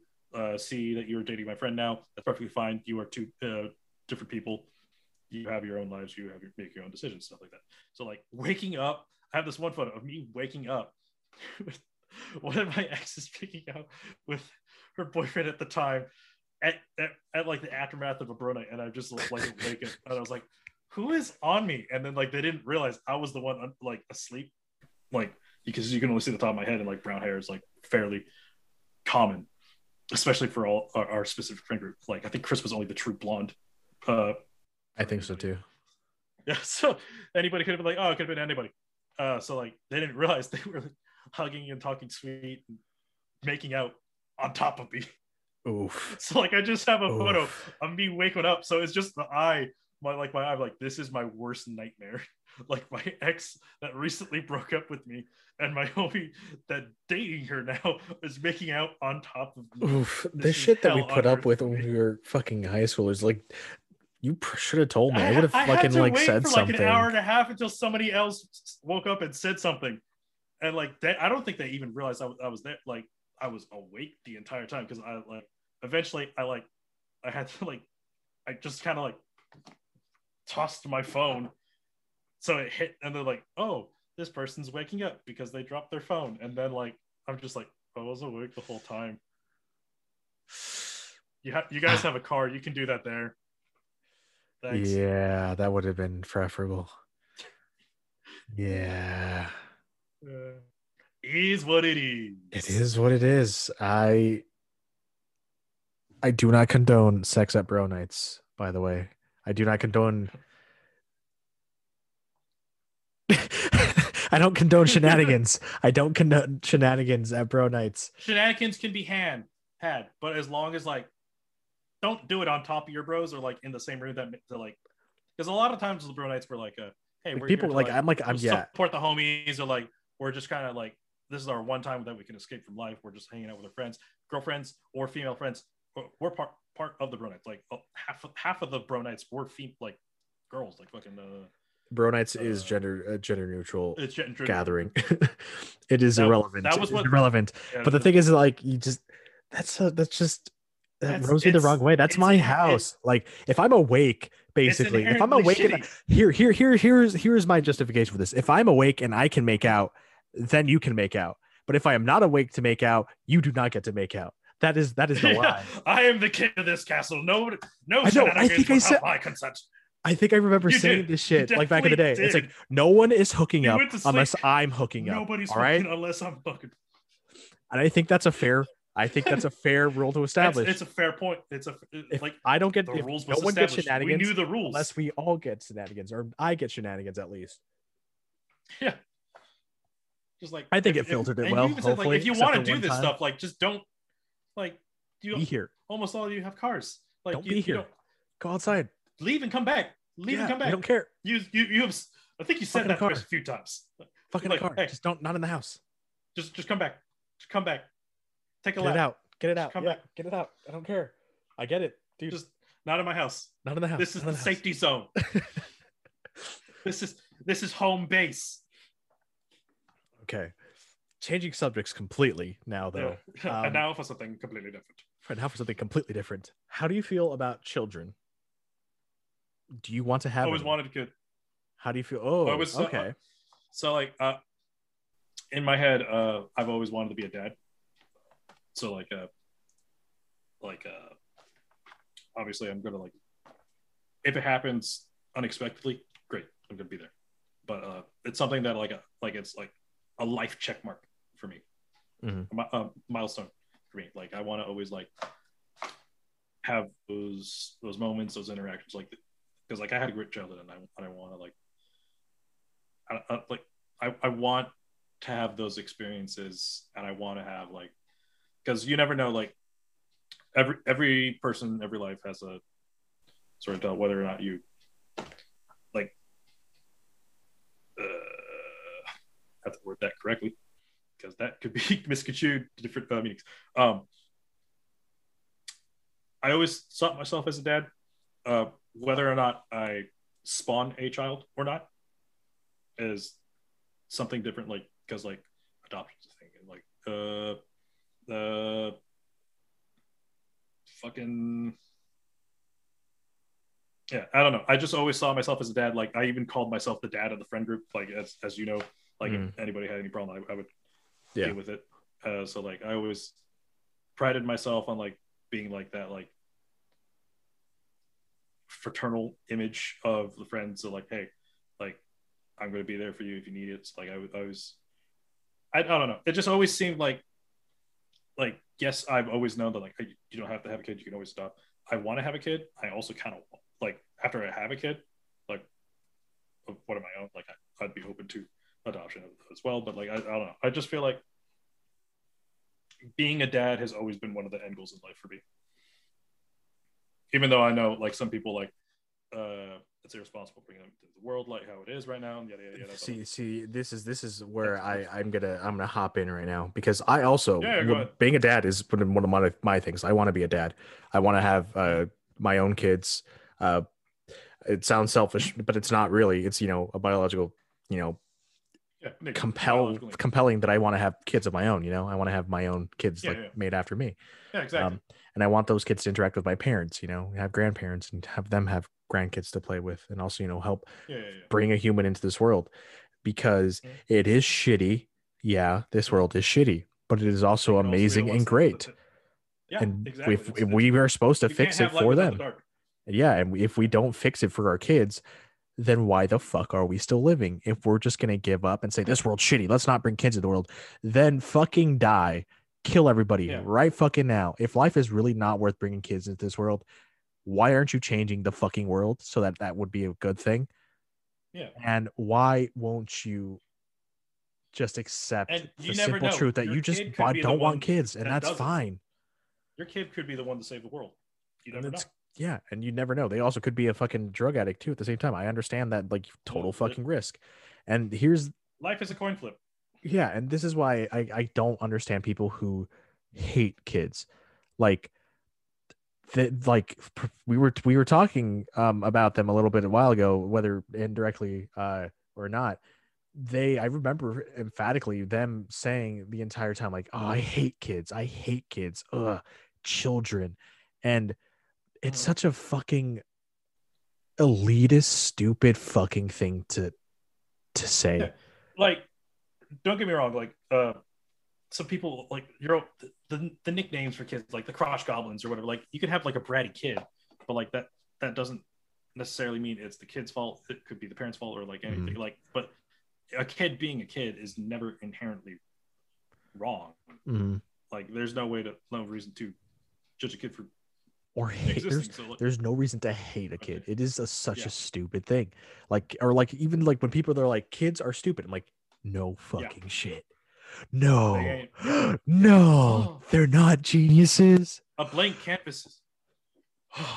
How could they not be immediately Mozart? How could they not be immediately, Albert Einstein? My child was an honor roll student this one semester of the kindergarten. They're a failure. Or like they were a failure for not being an honor roll student for the rest of the forever. Like, it's just, expectations put on kids is, it's insane. Asinine. It's insane. Like, it's not fair to the child.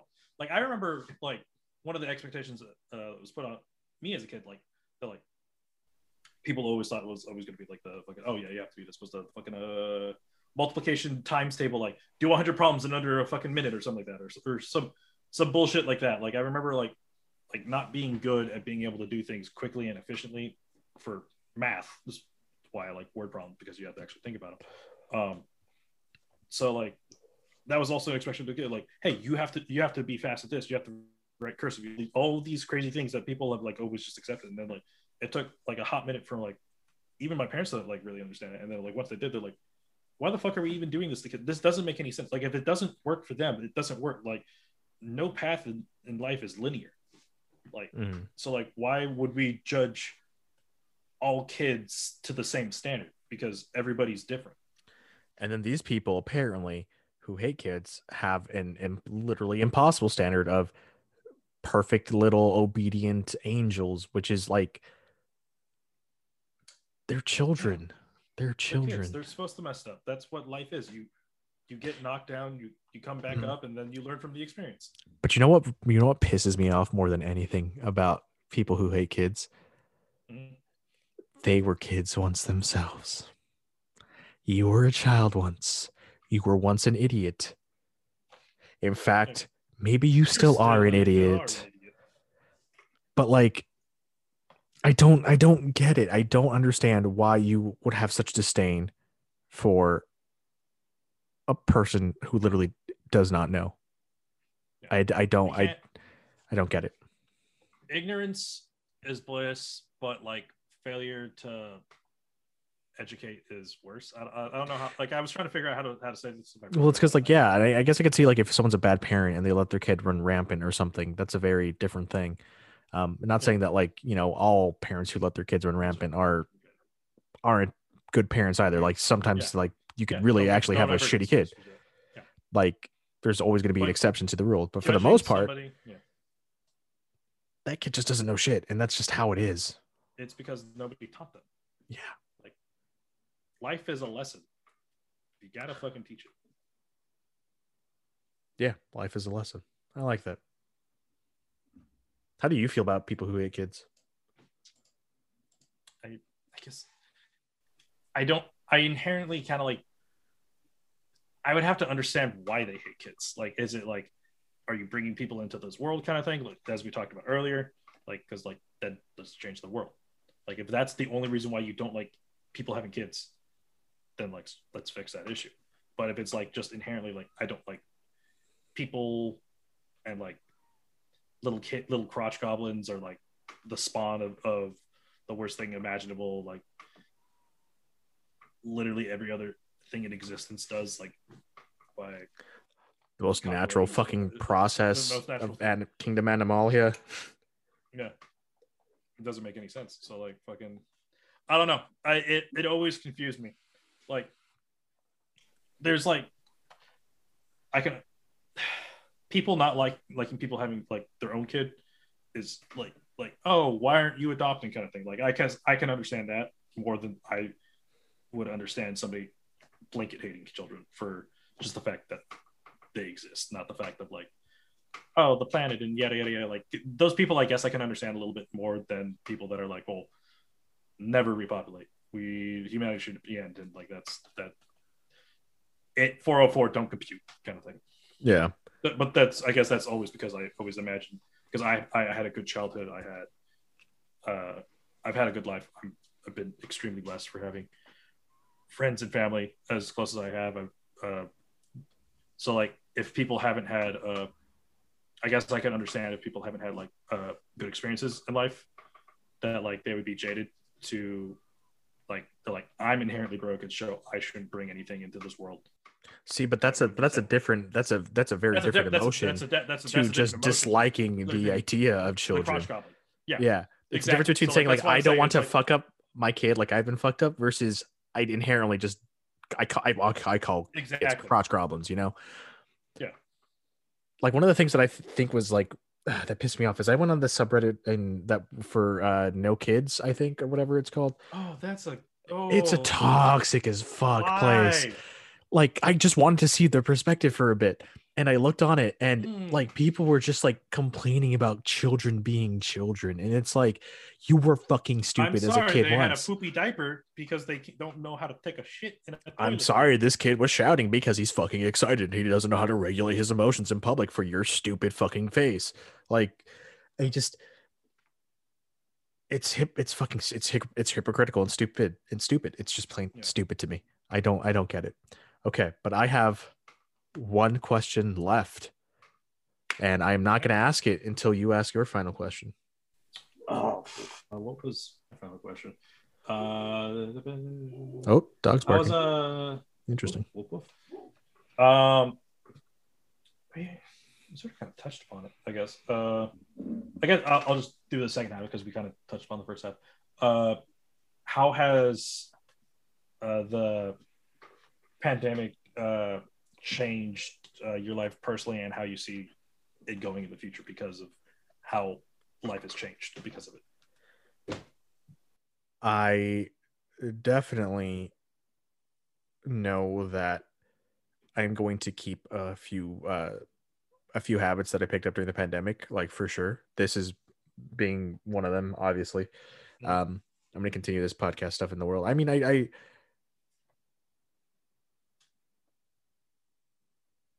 I aim to not like make it, you know, a huge like my entire existence, but like this is something I still want to keep up, you know. The reason why I'm like streaming is just really just because like, hey, if you want to listen into people conversing, like come hang out, and if you don't, cool, just wait for the podcast episode to come out when it does. But I just generally like forcing myself to talk to friends. That is one thing that I'm taking from the pandemic that I am not going to try to put away anymore. I, in fact, like, I feel like I want to have a monthly or semi-monthly or just maybe even annually a bro night where I record this kind of like I do the podcast and I just invite people over and we have, Yeah. small little Socratic seminars essentially of just fucking random shit, just like I had back in the day. Cause I found myself Yeah. missing that a whole lot because, you're forced to be in isolation and you're forced to be by yourself a lot of the time. And, Yeah. you go crazy, you go stir crazy, you get depressed, you get lonely. And You get lost in your own thoughts, and like sometimes people can't escape their own brain. yeah. And then this sucks because I'm an ambivert. I am perfectly content being by myself. There is no problem with me being by myself at all. But I'm also, I'm not You also introverted. don't, like, I also don't like being completely alone. Like it's just exactly. I'm I okay can with deal being with it, alone. but I'd also be happy with hanging out with other people, and like because that has been taken away from me. Like the choice my isn't there. Yeah, my choice has been removed, so now I want that a lot more than I used to. exactly. And that in this dealing with all the anxiety and all the pressure, all the apprehension of talking to somebody, because you normally get really like feel like I'm really awkward or I'm talking too much about things or something whenever I talk to someone on the show. But like, You feel like you've taken over the conversation, kind of thing. yeah, which is, I've been reassured that it's been fine and stuff like that. But at the same time, It's always going to be gnawing at the back of your head. it's always going to be nodding at the back of my head. But like, the reason why I'm talking so much is because I'm excited to be talking to someone, basically, because it's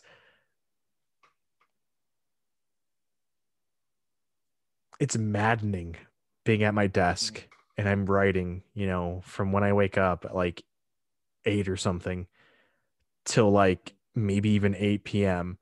I'm not going anywhere. I've written like, 3 lines of dialogue maybe, or I haven't like, it's I even worse haven't, for you because you might have writer's block, and like sometimes writer's block is fixed by hanging out with somebody. yeah. And I'm just like, just sitting here, like just fucking banging my head against my computer going, I can't deal. And so like my writing habit fed into this habit because I forced myself to write all the time, to write at least my words for the day.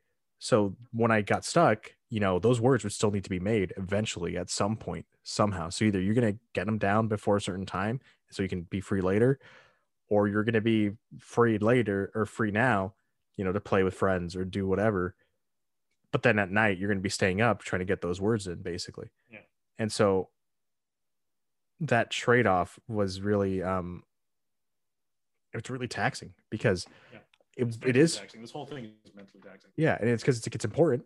My writing is important. It's my most important thing in my life. I couldn't really work last year, not often, and so like that was the main focus, the main goal. But then if I'm just writing all day, day in day out, 12 hours a day, even, or maybe even fucking 16 until I pass out, from when I wake up till I pass out,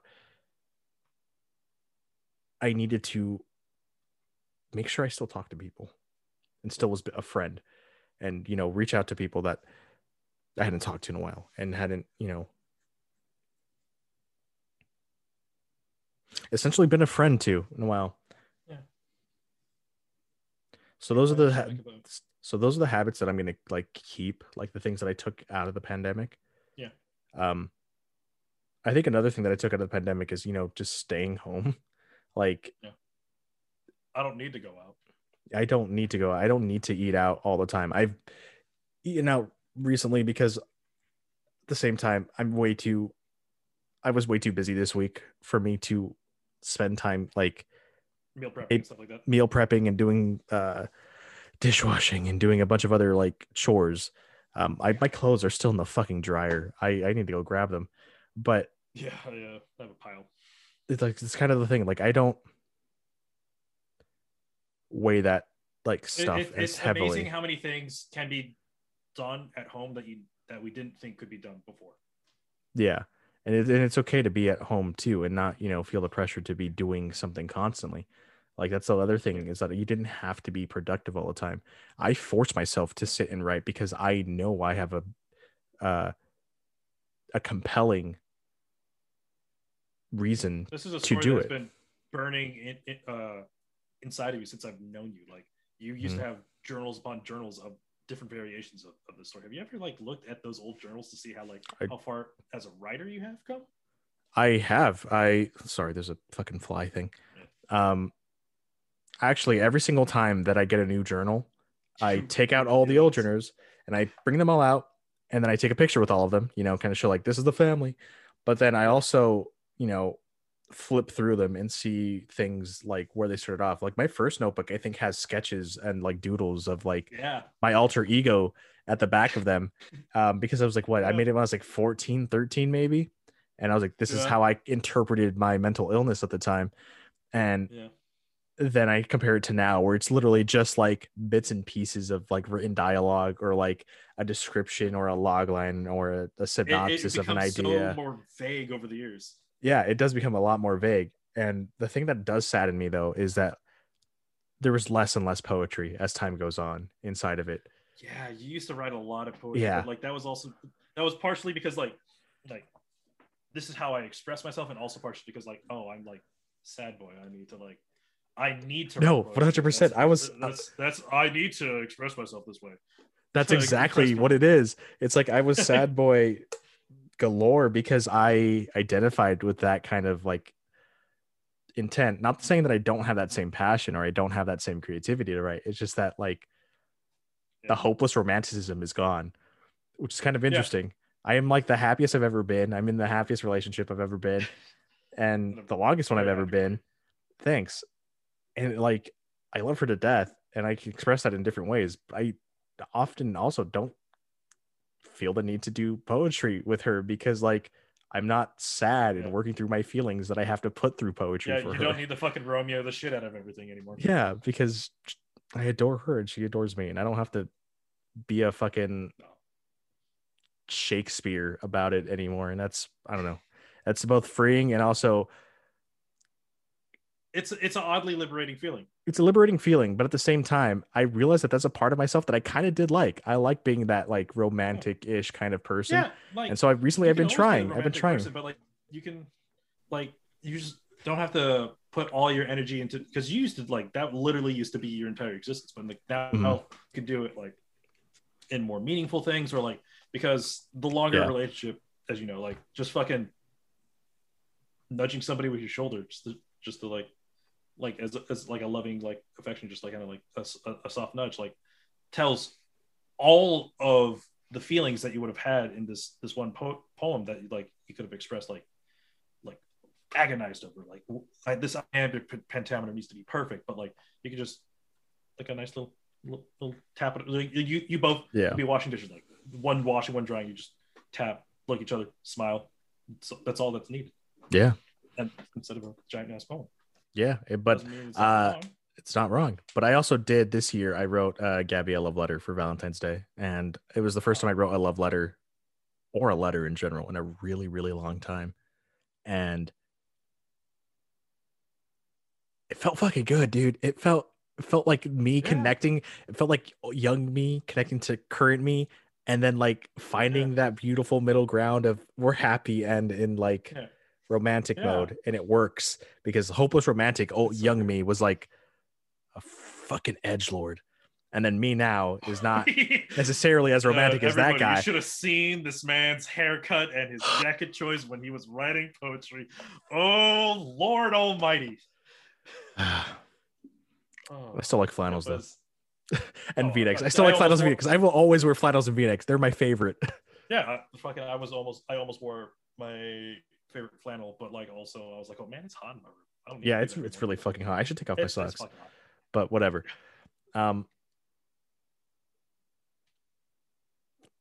Complete tangent. I don't even remember what it was. But we were just talking about habits that you'd keep with, and okay. More or less. So I think. Yeah, I think so. Romanticism, writing every day, doing the podcast, reconnecting with people. That's part of. I guess that goes hand in hand with the podcast. And then Things I want to lose though is my my snack gathering habit.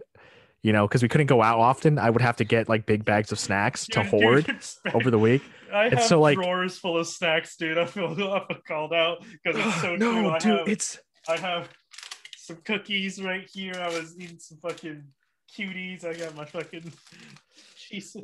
I graze. I graze a lot. I don't eat meals. I graze. Which is, I think it's fine because of what the fucking situation the world has been in. But it's really been doing a number on my fucking teeth. And I'm like, I just got my wisdom teeth out, so I've been hyper aware of everything that I eat. Oof, that sucks. But good for you. Wisdom teeth kind of suck. Yeah.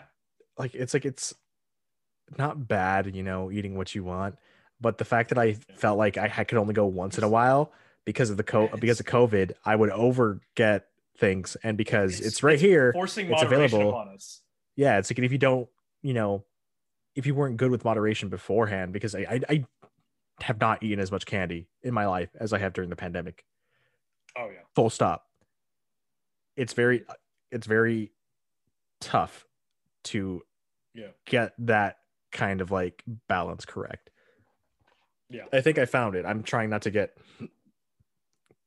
candy as often as I get Cheetos, which is whenever someone buys me it. That's kind of how I'm gonna, you know, justify things now, because like it's like I can't tell myself like, oh, I'm never gonna have it, because it's not true. But then I was like, all right, I'm gonna externalize it and be like, this is what's gonna happen. You can only get hot Cheetos when someone buys it for you, or in case of something big and important, or something that you feel is big and important. Yeah, birthdays, like major holidays, kind of thing. Like it's a treat yourself kind of thing. It's not like I don't have to have it all the time, because I used to have it all the time, because we used to have it all the fucking time. Yeah, it was not healthy. It's still not healthy. Like weekly, bi-weekly. All right, who's got the cases of Mountain Dew today? Who gets the hot Cheetos? Who gets the nuggets? Who gets the fries? The nuggets. Speaking of nuggets, I have some right here, and I'm probably gonna eat them once we're done. Anyways, nice. Some chicken nuggies. Some chicken nuggies. Okay. Oh, yeah. Have I? Did I answer your question? Yeah. Adequately enough. All right. In spades. All right. This is the last question. What gets you out of bed every morning besides your alarm?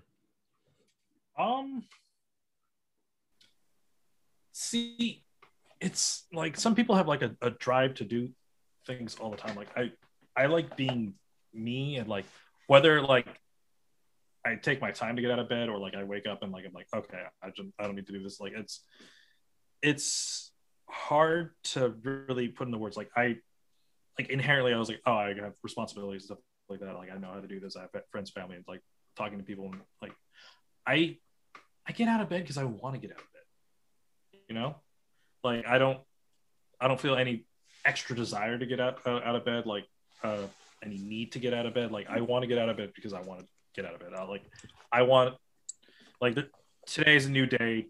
Whether I do anything with it or not is my prerogative, but I got to give it the fucking fair shake. And if I choose not to get out of bed that day, I choose to have a lazy day, it's because I choose it, not because some force outside or my brain telling me like you don't deserve to get out of bed today. Like I've always like it's something that like, because like I've never been like I've been like seasonally depressed, or like after breakup depressed, or like just kind of like super stressed depressed, but like I've never like been like depressed. And like, so like it's a little harder for me to like say this because some people really have those problems of like getting out of bed every day is an inherent struggle. But like I get out of bed because I choose to get out of bed. Like is the best way to say it. I don't think about doing it. I just do. Then as someone who, especially during the pandemic, sometimes struggled to find a reason to get out of bed, why even get out of bed?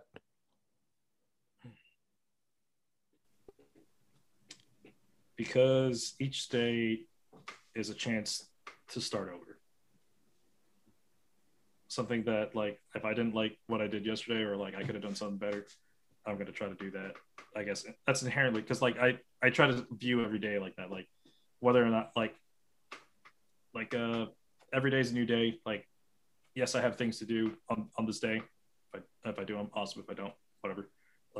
I live with those consequences of the lack of rising to those expectations and responsibilities I've set to myself or other people set for me. But if I have a chance to do something, then I'm gonna do it. I'm gonna have life carry me to whatever I gotta do.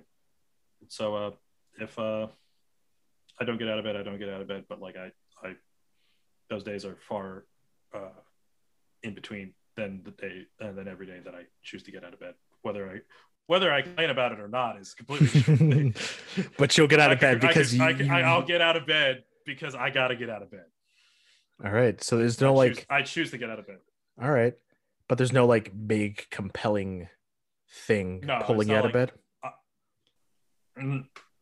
Not that I could contextualize. Like, if there is some great force and I realize that, I'm like, awesome. But I guess it's totally fine to not have an answer. I'm only asking because like I'm trying to think of like what my answers would be to this question if I asked myself, essentially. Right. There was a great line out of Kung Fu Panda, as children's movies have some of the greatest quotes. The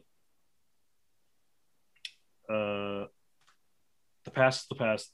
The tomorrow is unknown. That's why today is called the present. Life's a gift. Kind of thing. That's not the exact quote, but like today is called the present because life is a gift. So I woke up, and what I do with that is something I choose to do, and I'm not going to turn down this gift, kind of thing.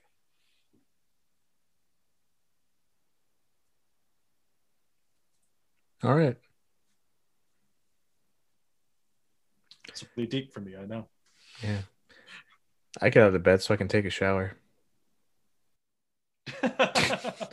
No. Sometimes you just got to take that big shit. You're like, oh.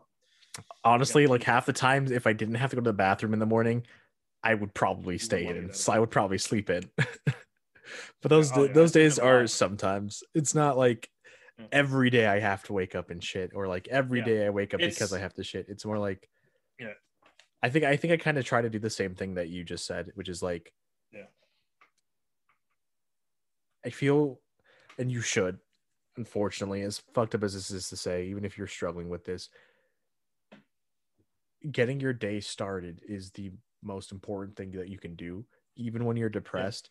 Because if you stay in bed and you don't do anything in bed, you're just gonna, your mind and body are gonna wallow in something, and at least being active or moving around or something like this.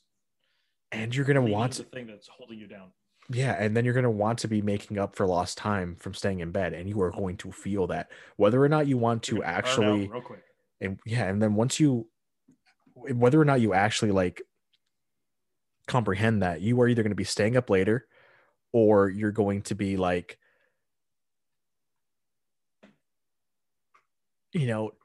feeling guilty for not having utilized that time earlier in the morning. And it's one of the most tough things to do, but like the easiest thing to do is to just start. Yeah.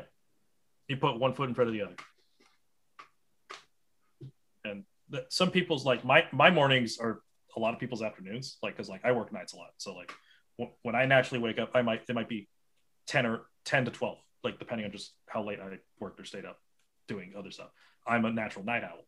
So like I could easily be a morning body, but like my body and my lifestyle just allows me to be a night owl. But that's not knocking, like if you are a night owl and you're forcing yourself to get out of bed at like fucking 9 a.m. because that's what everybody else says, like it's time to start your day kind of thing. Like if that's not your lifestyle, that's not how like you have to do it. Yeah, like start like like do things how you want to do them. I've realized that I'm more of a night owl throughout the pandemic. Well, because like, I had the time to experiment with my fucking schedules. I realize I write better when it's nighttime. I talk like this when it's nighttime, and gonna blame bro nights because I'm gonna say they're 100% the reason why I think I'm a night owl. But like, it's a somewhat comfort thing. Yeah, It's calmer, I would say. It's calmer than mornings. Mornings are bustling and busy. And this is not just because I had to fucking commute to SJSU every day, but like it's not as fucking loud. It's not as crowded.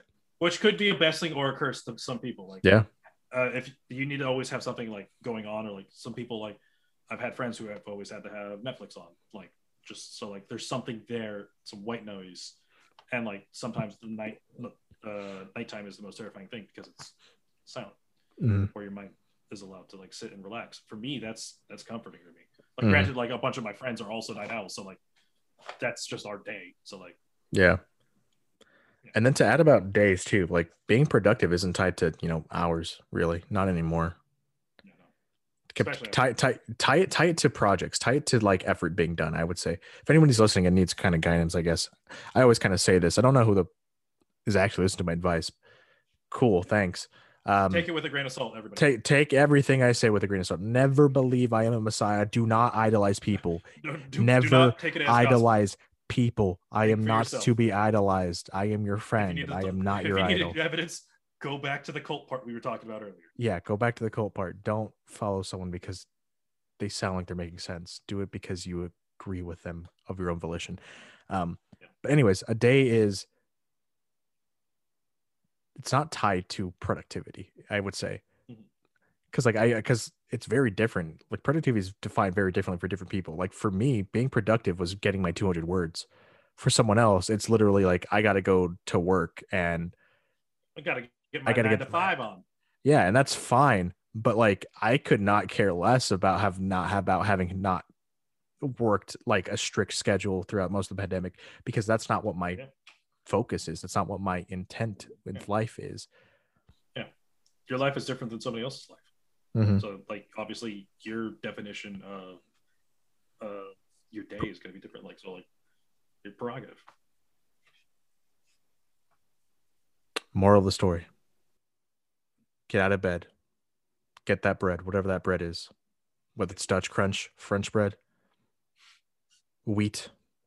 Get that bread, however you define your favorite bread. I have a candle coming in that's bread flavored or bread scented. Flavored? You're gonna eat your candle? Oh yeah, waxy delicious. Delicious. It's supposed to be warm, fresh bread. So if that's your bread, get that bread. But that's one of the breads that's coming in for me. That sounds pretty cool, actually. Yeah, it's just gonna smell like a bakery in your house or something. Yeah, so like it's one of those like Disney-esque themed candles. So like all this, like I have scents that are like based for like distant parts of the this one is Pirate's Life. It's based, it literally smells like if I'm going down fucking Pirates of the Caribbean. Right. That is wild. They captured that in the smell. Yeah, dude. That sounds really relating weird. Things through your nose is it's one of the most most powerful senses to connect to memories.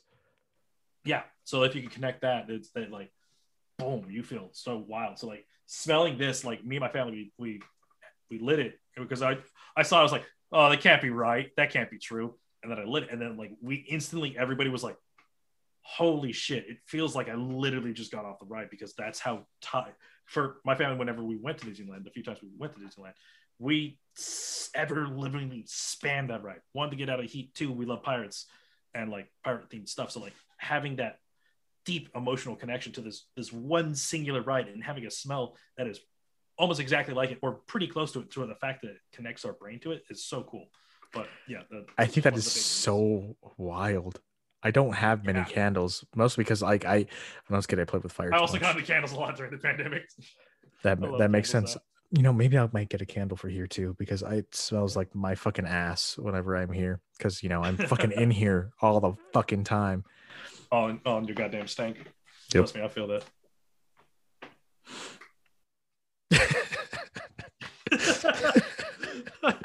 And this is for everybody else. This is exactly how like the ending parts of Bro Nights would be. Like people are just nonsensical, just kind of rambling. There might be a video game or two in the background. Everybody has a sugar high because we just ingested 5 cases of Mountain Dew. But like it's also like with it or without it, it's just like just being in one of our friends' presence is just like looking at them, just fucking just like I can't even look at you now without laughing. These are the wonderful things too. I think these are the wonderful things in life to have that level of connection after so many years. Like I haven't seen him. Yeah. And like being still have this connection. It's phenomenal. I love it. You know, I'm sending you all the information to connect. I mean, adding you to the Discord, Steam, etc., whatever. Yeah. Okay. Got to remember to do that. Okay. Well, it was great talking with you, Mason. It's been phenomenal talking with you, my friend. I'm glad you came on. Thank you for coming on. Thank you for having me. Have a good night. I hope you all enjoyed hearing us talk. You can support The Spoken Mist by sharing your favorite episodes with your friends and family. If you want to send your own questions, discuss something either of us said, or come on the show, send me an email at thespokenmisk@gmail.com. Or you can send me a message on social media at thespokenmisk, or to yours truly at FrannyAA on everything. Follow the show on Twitch at twitch.tv/thespokenmisk and ask to join our Discord server. Thank you all for listening, and I'll see you on the next show.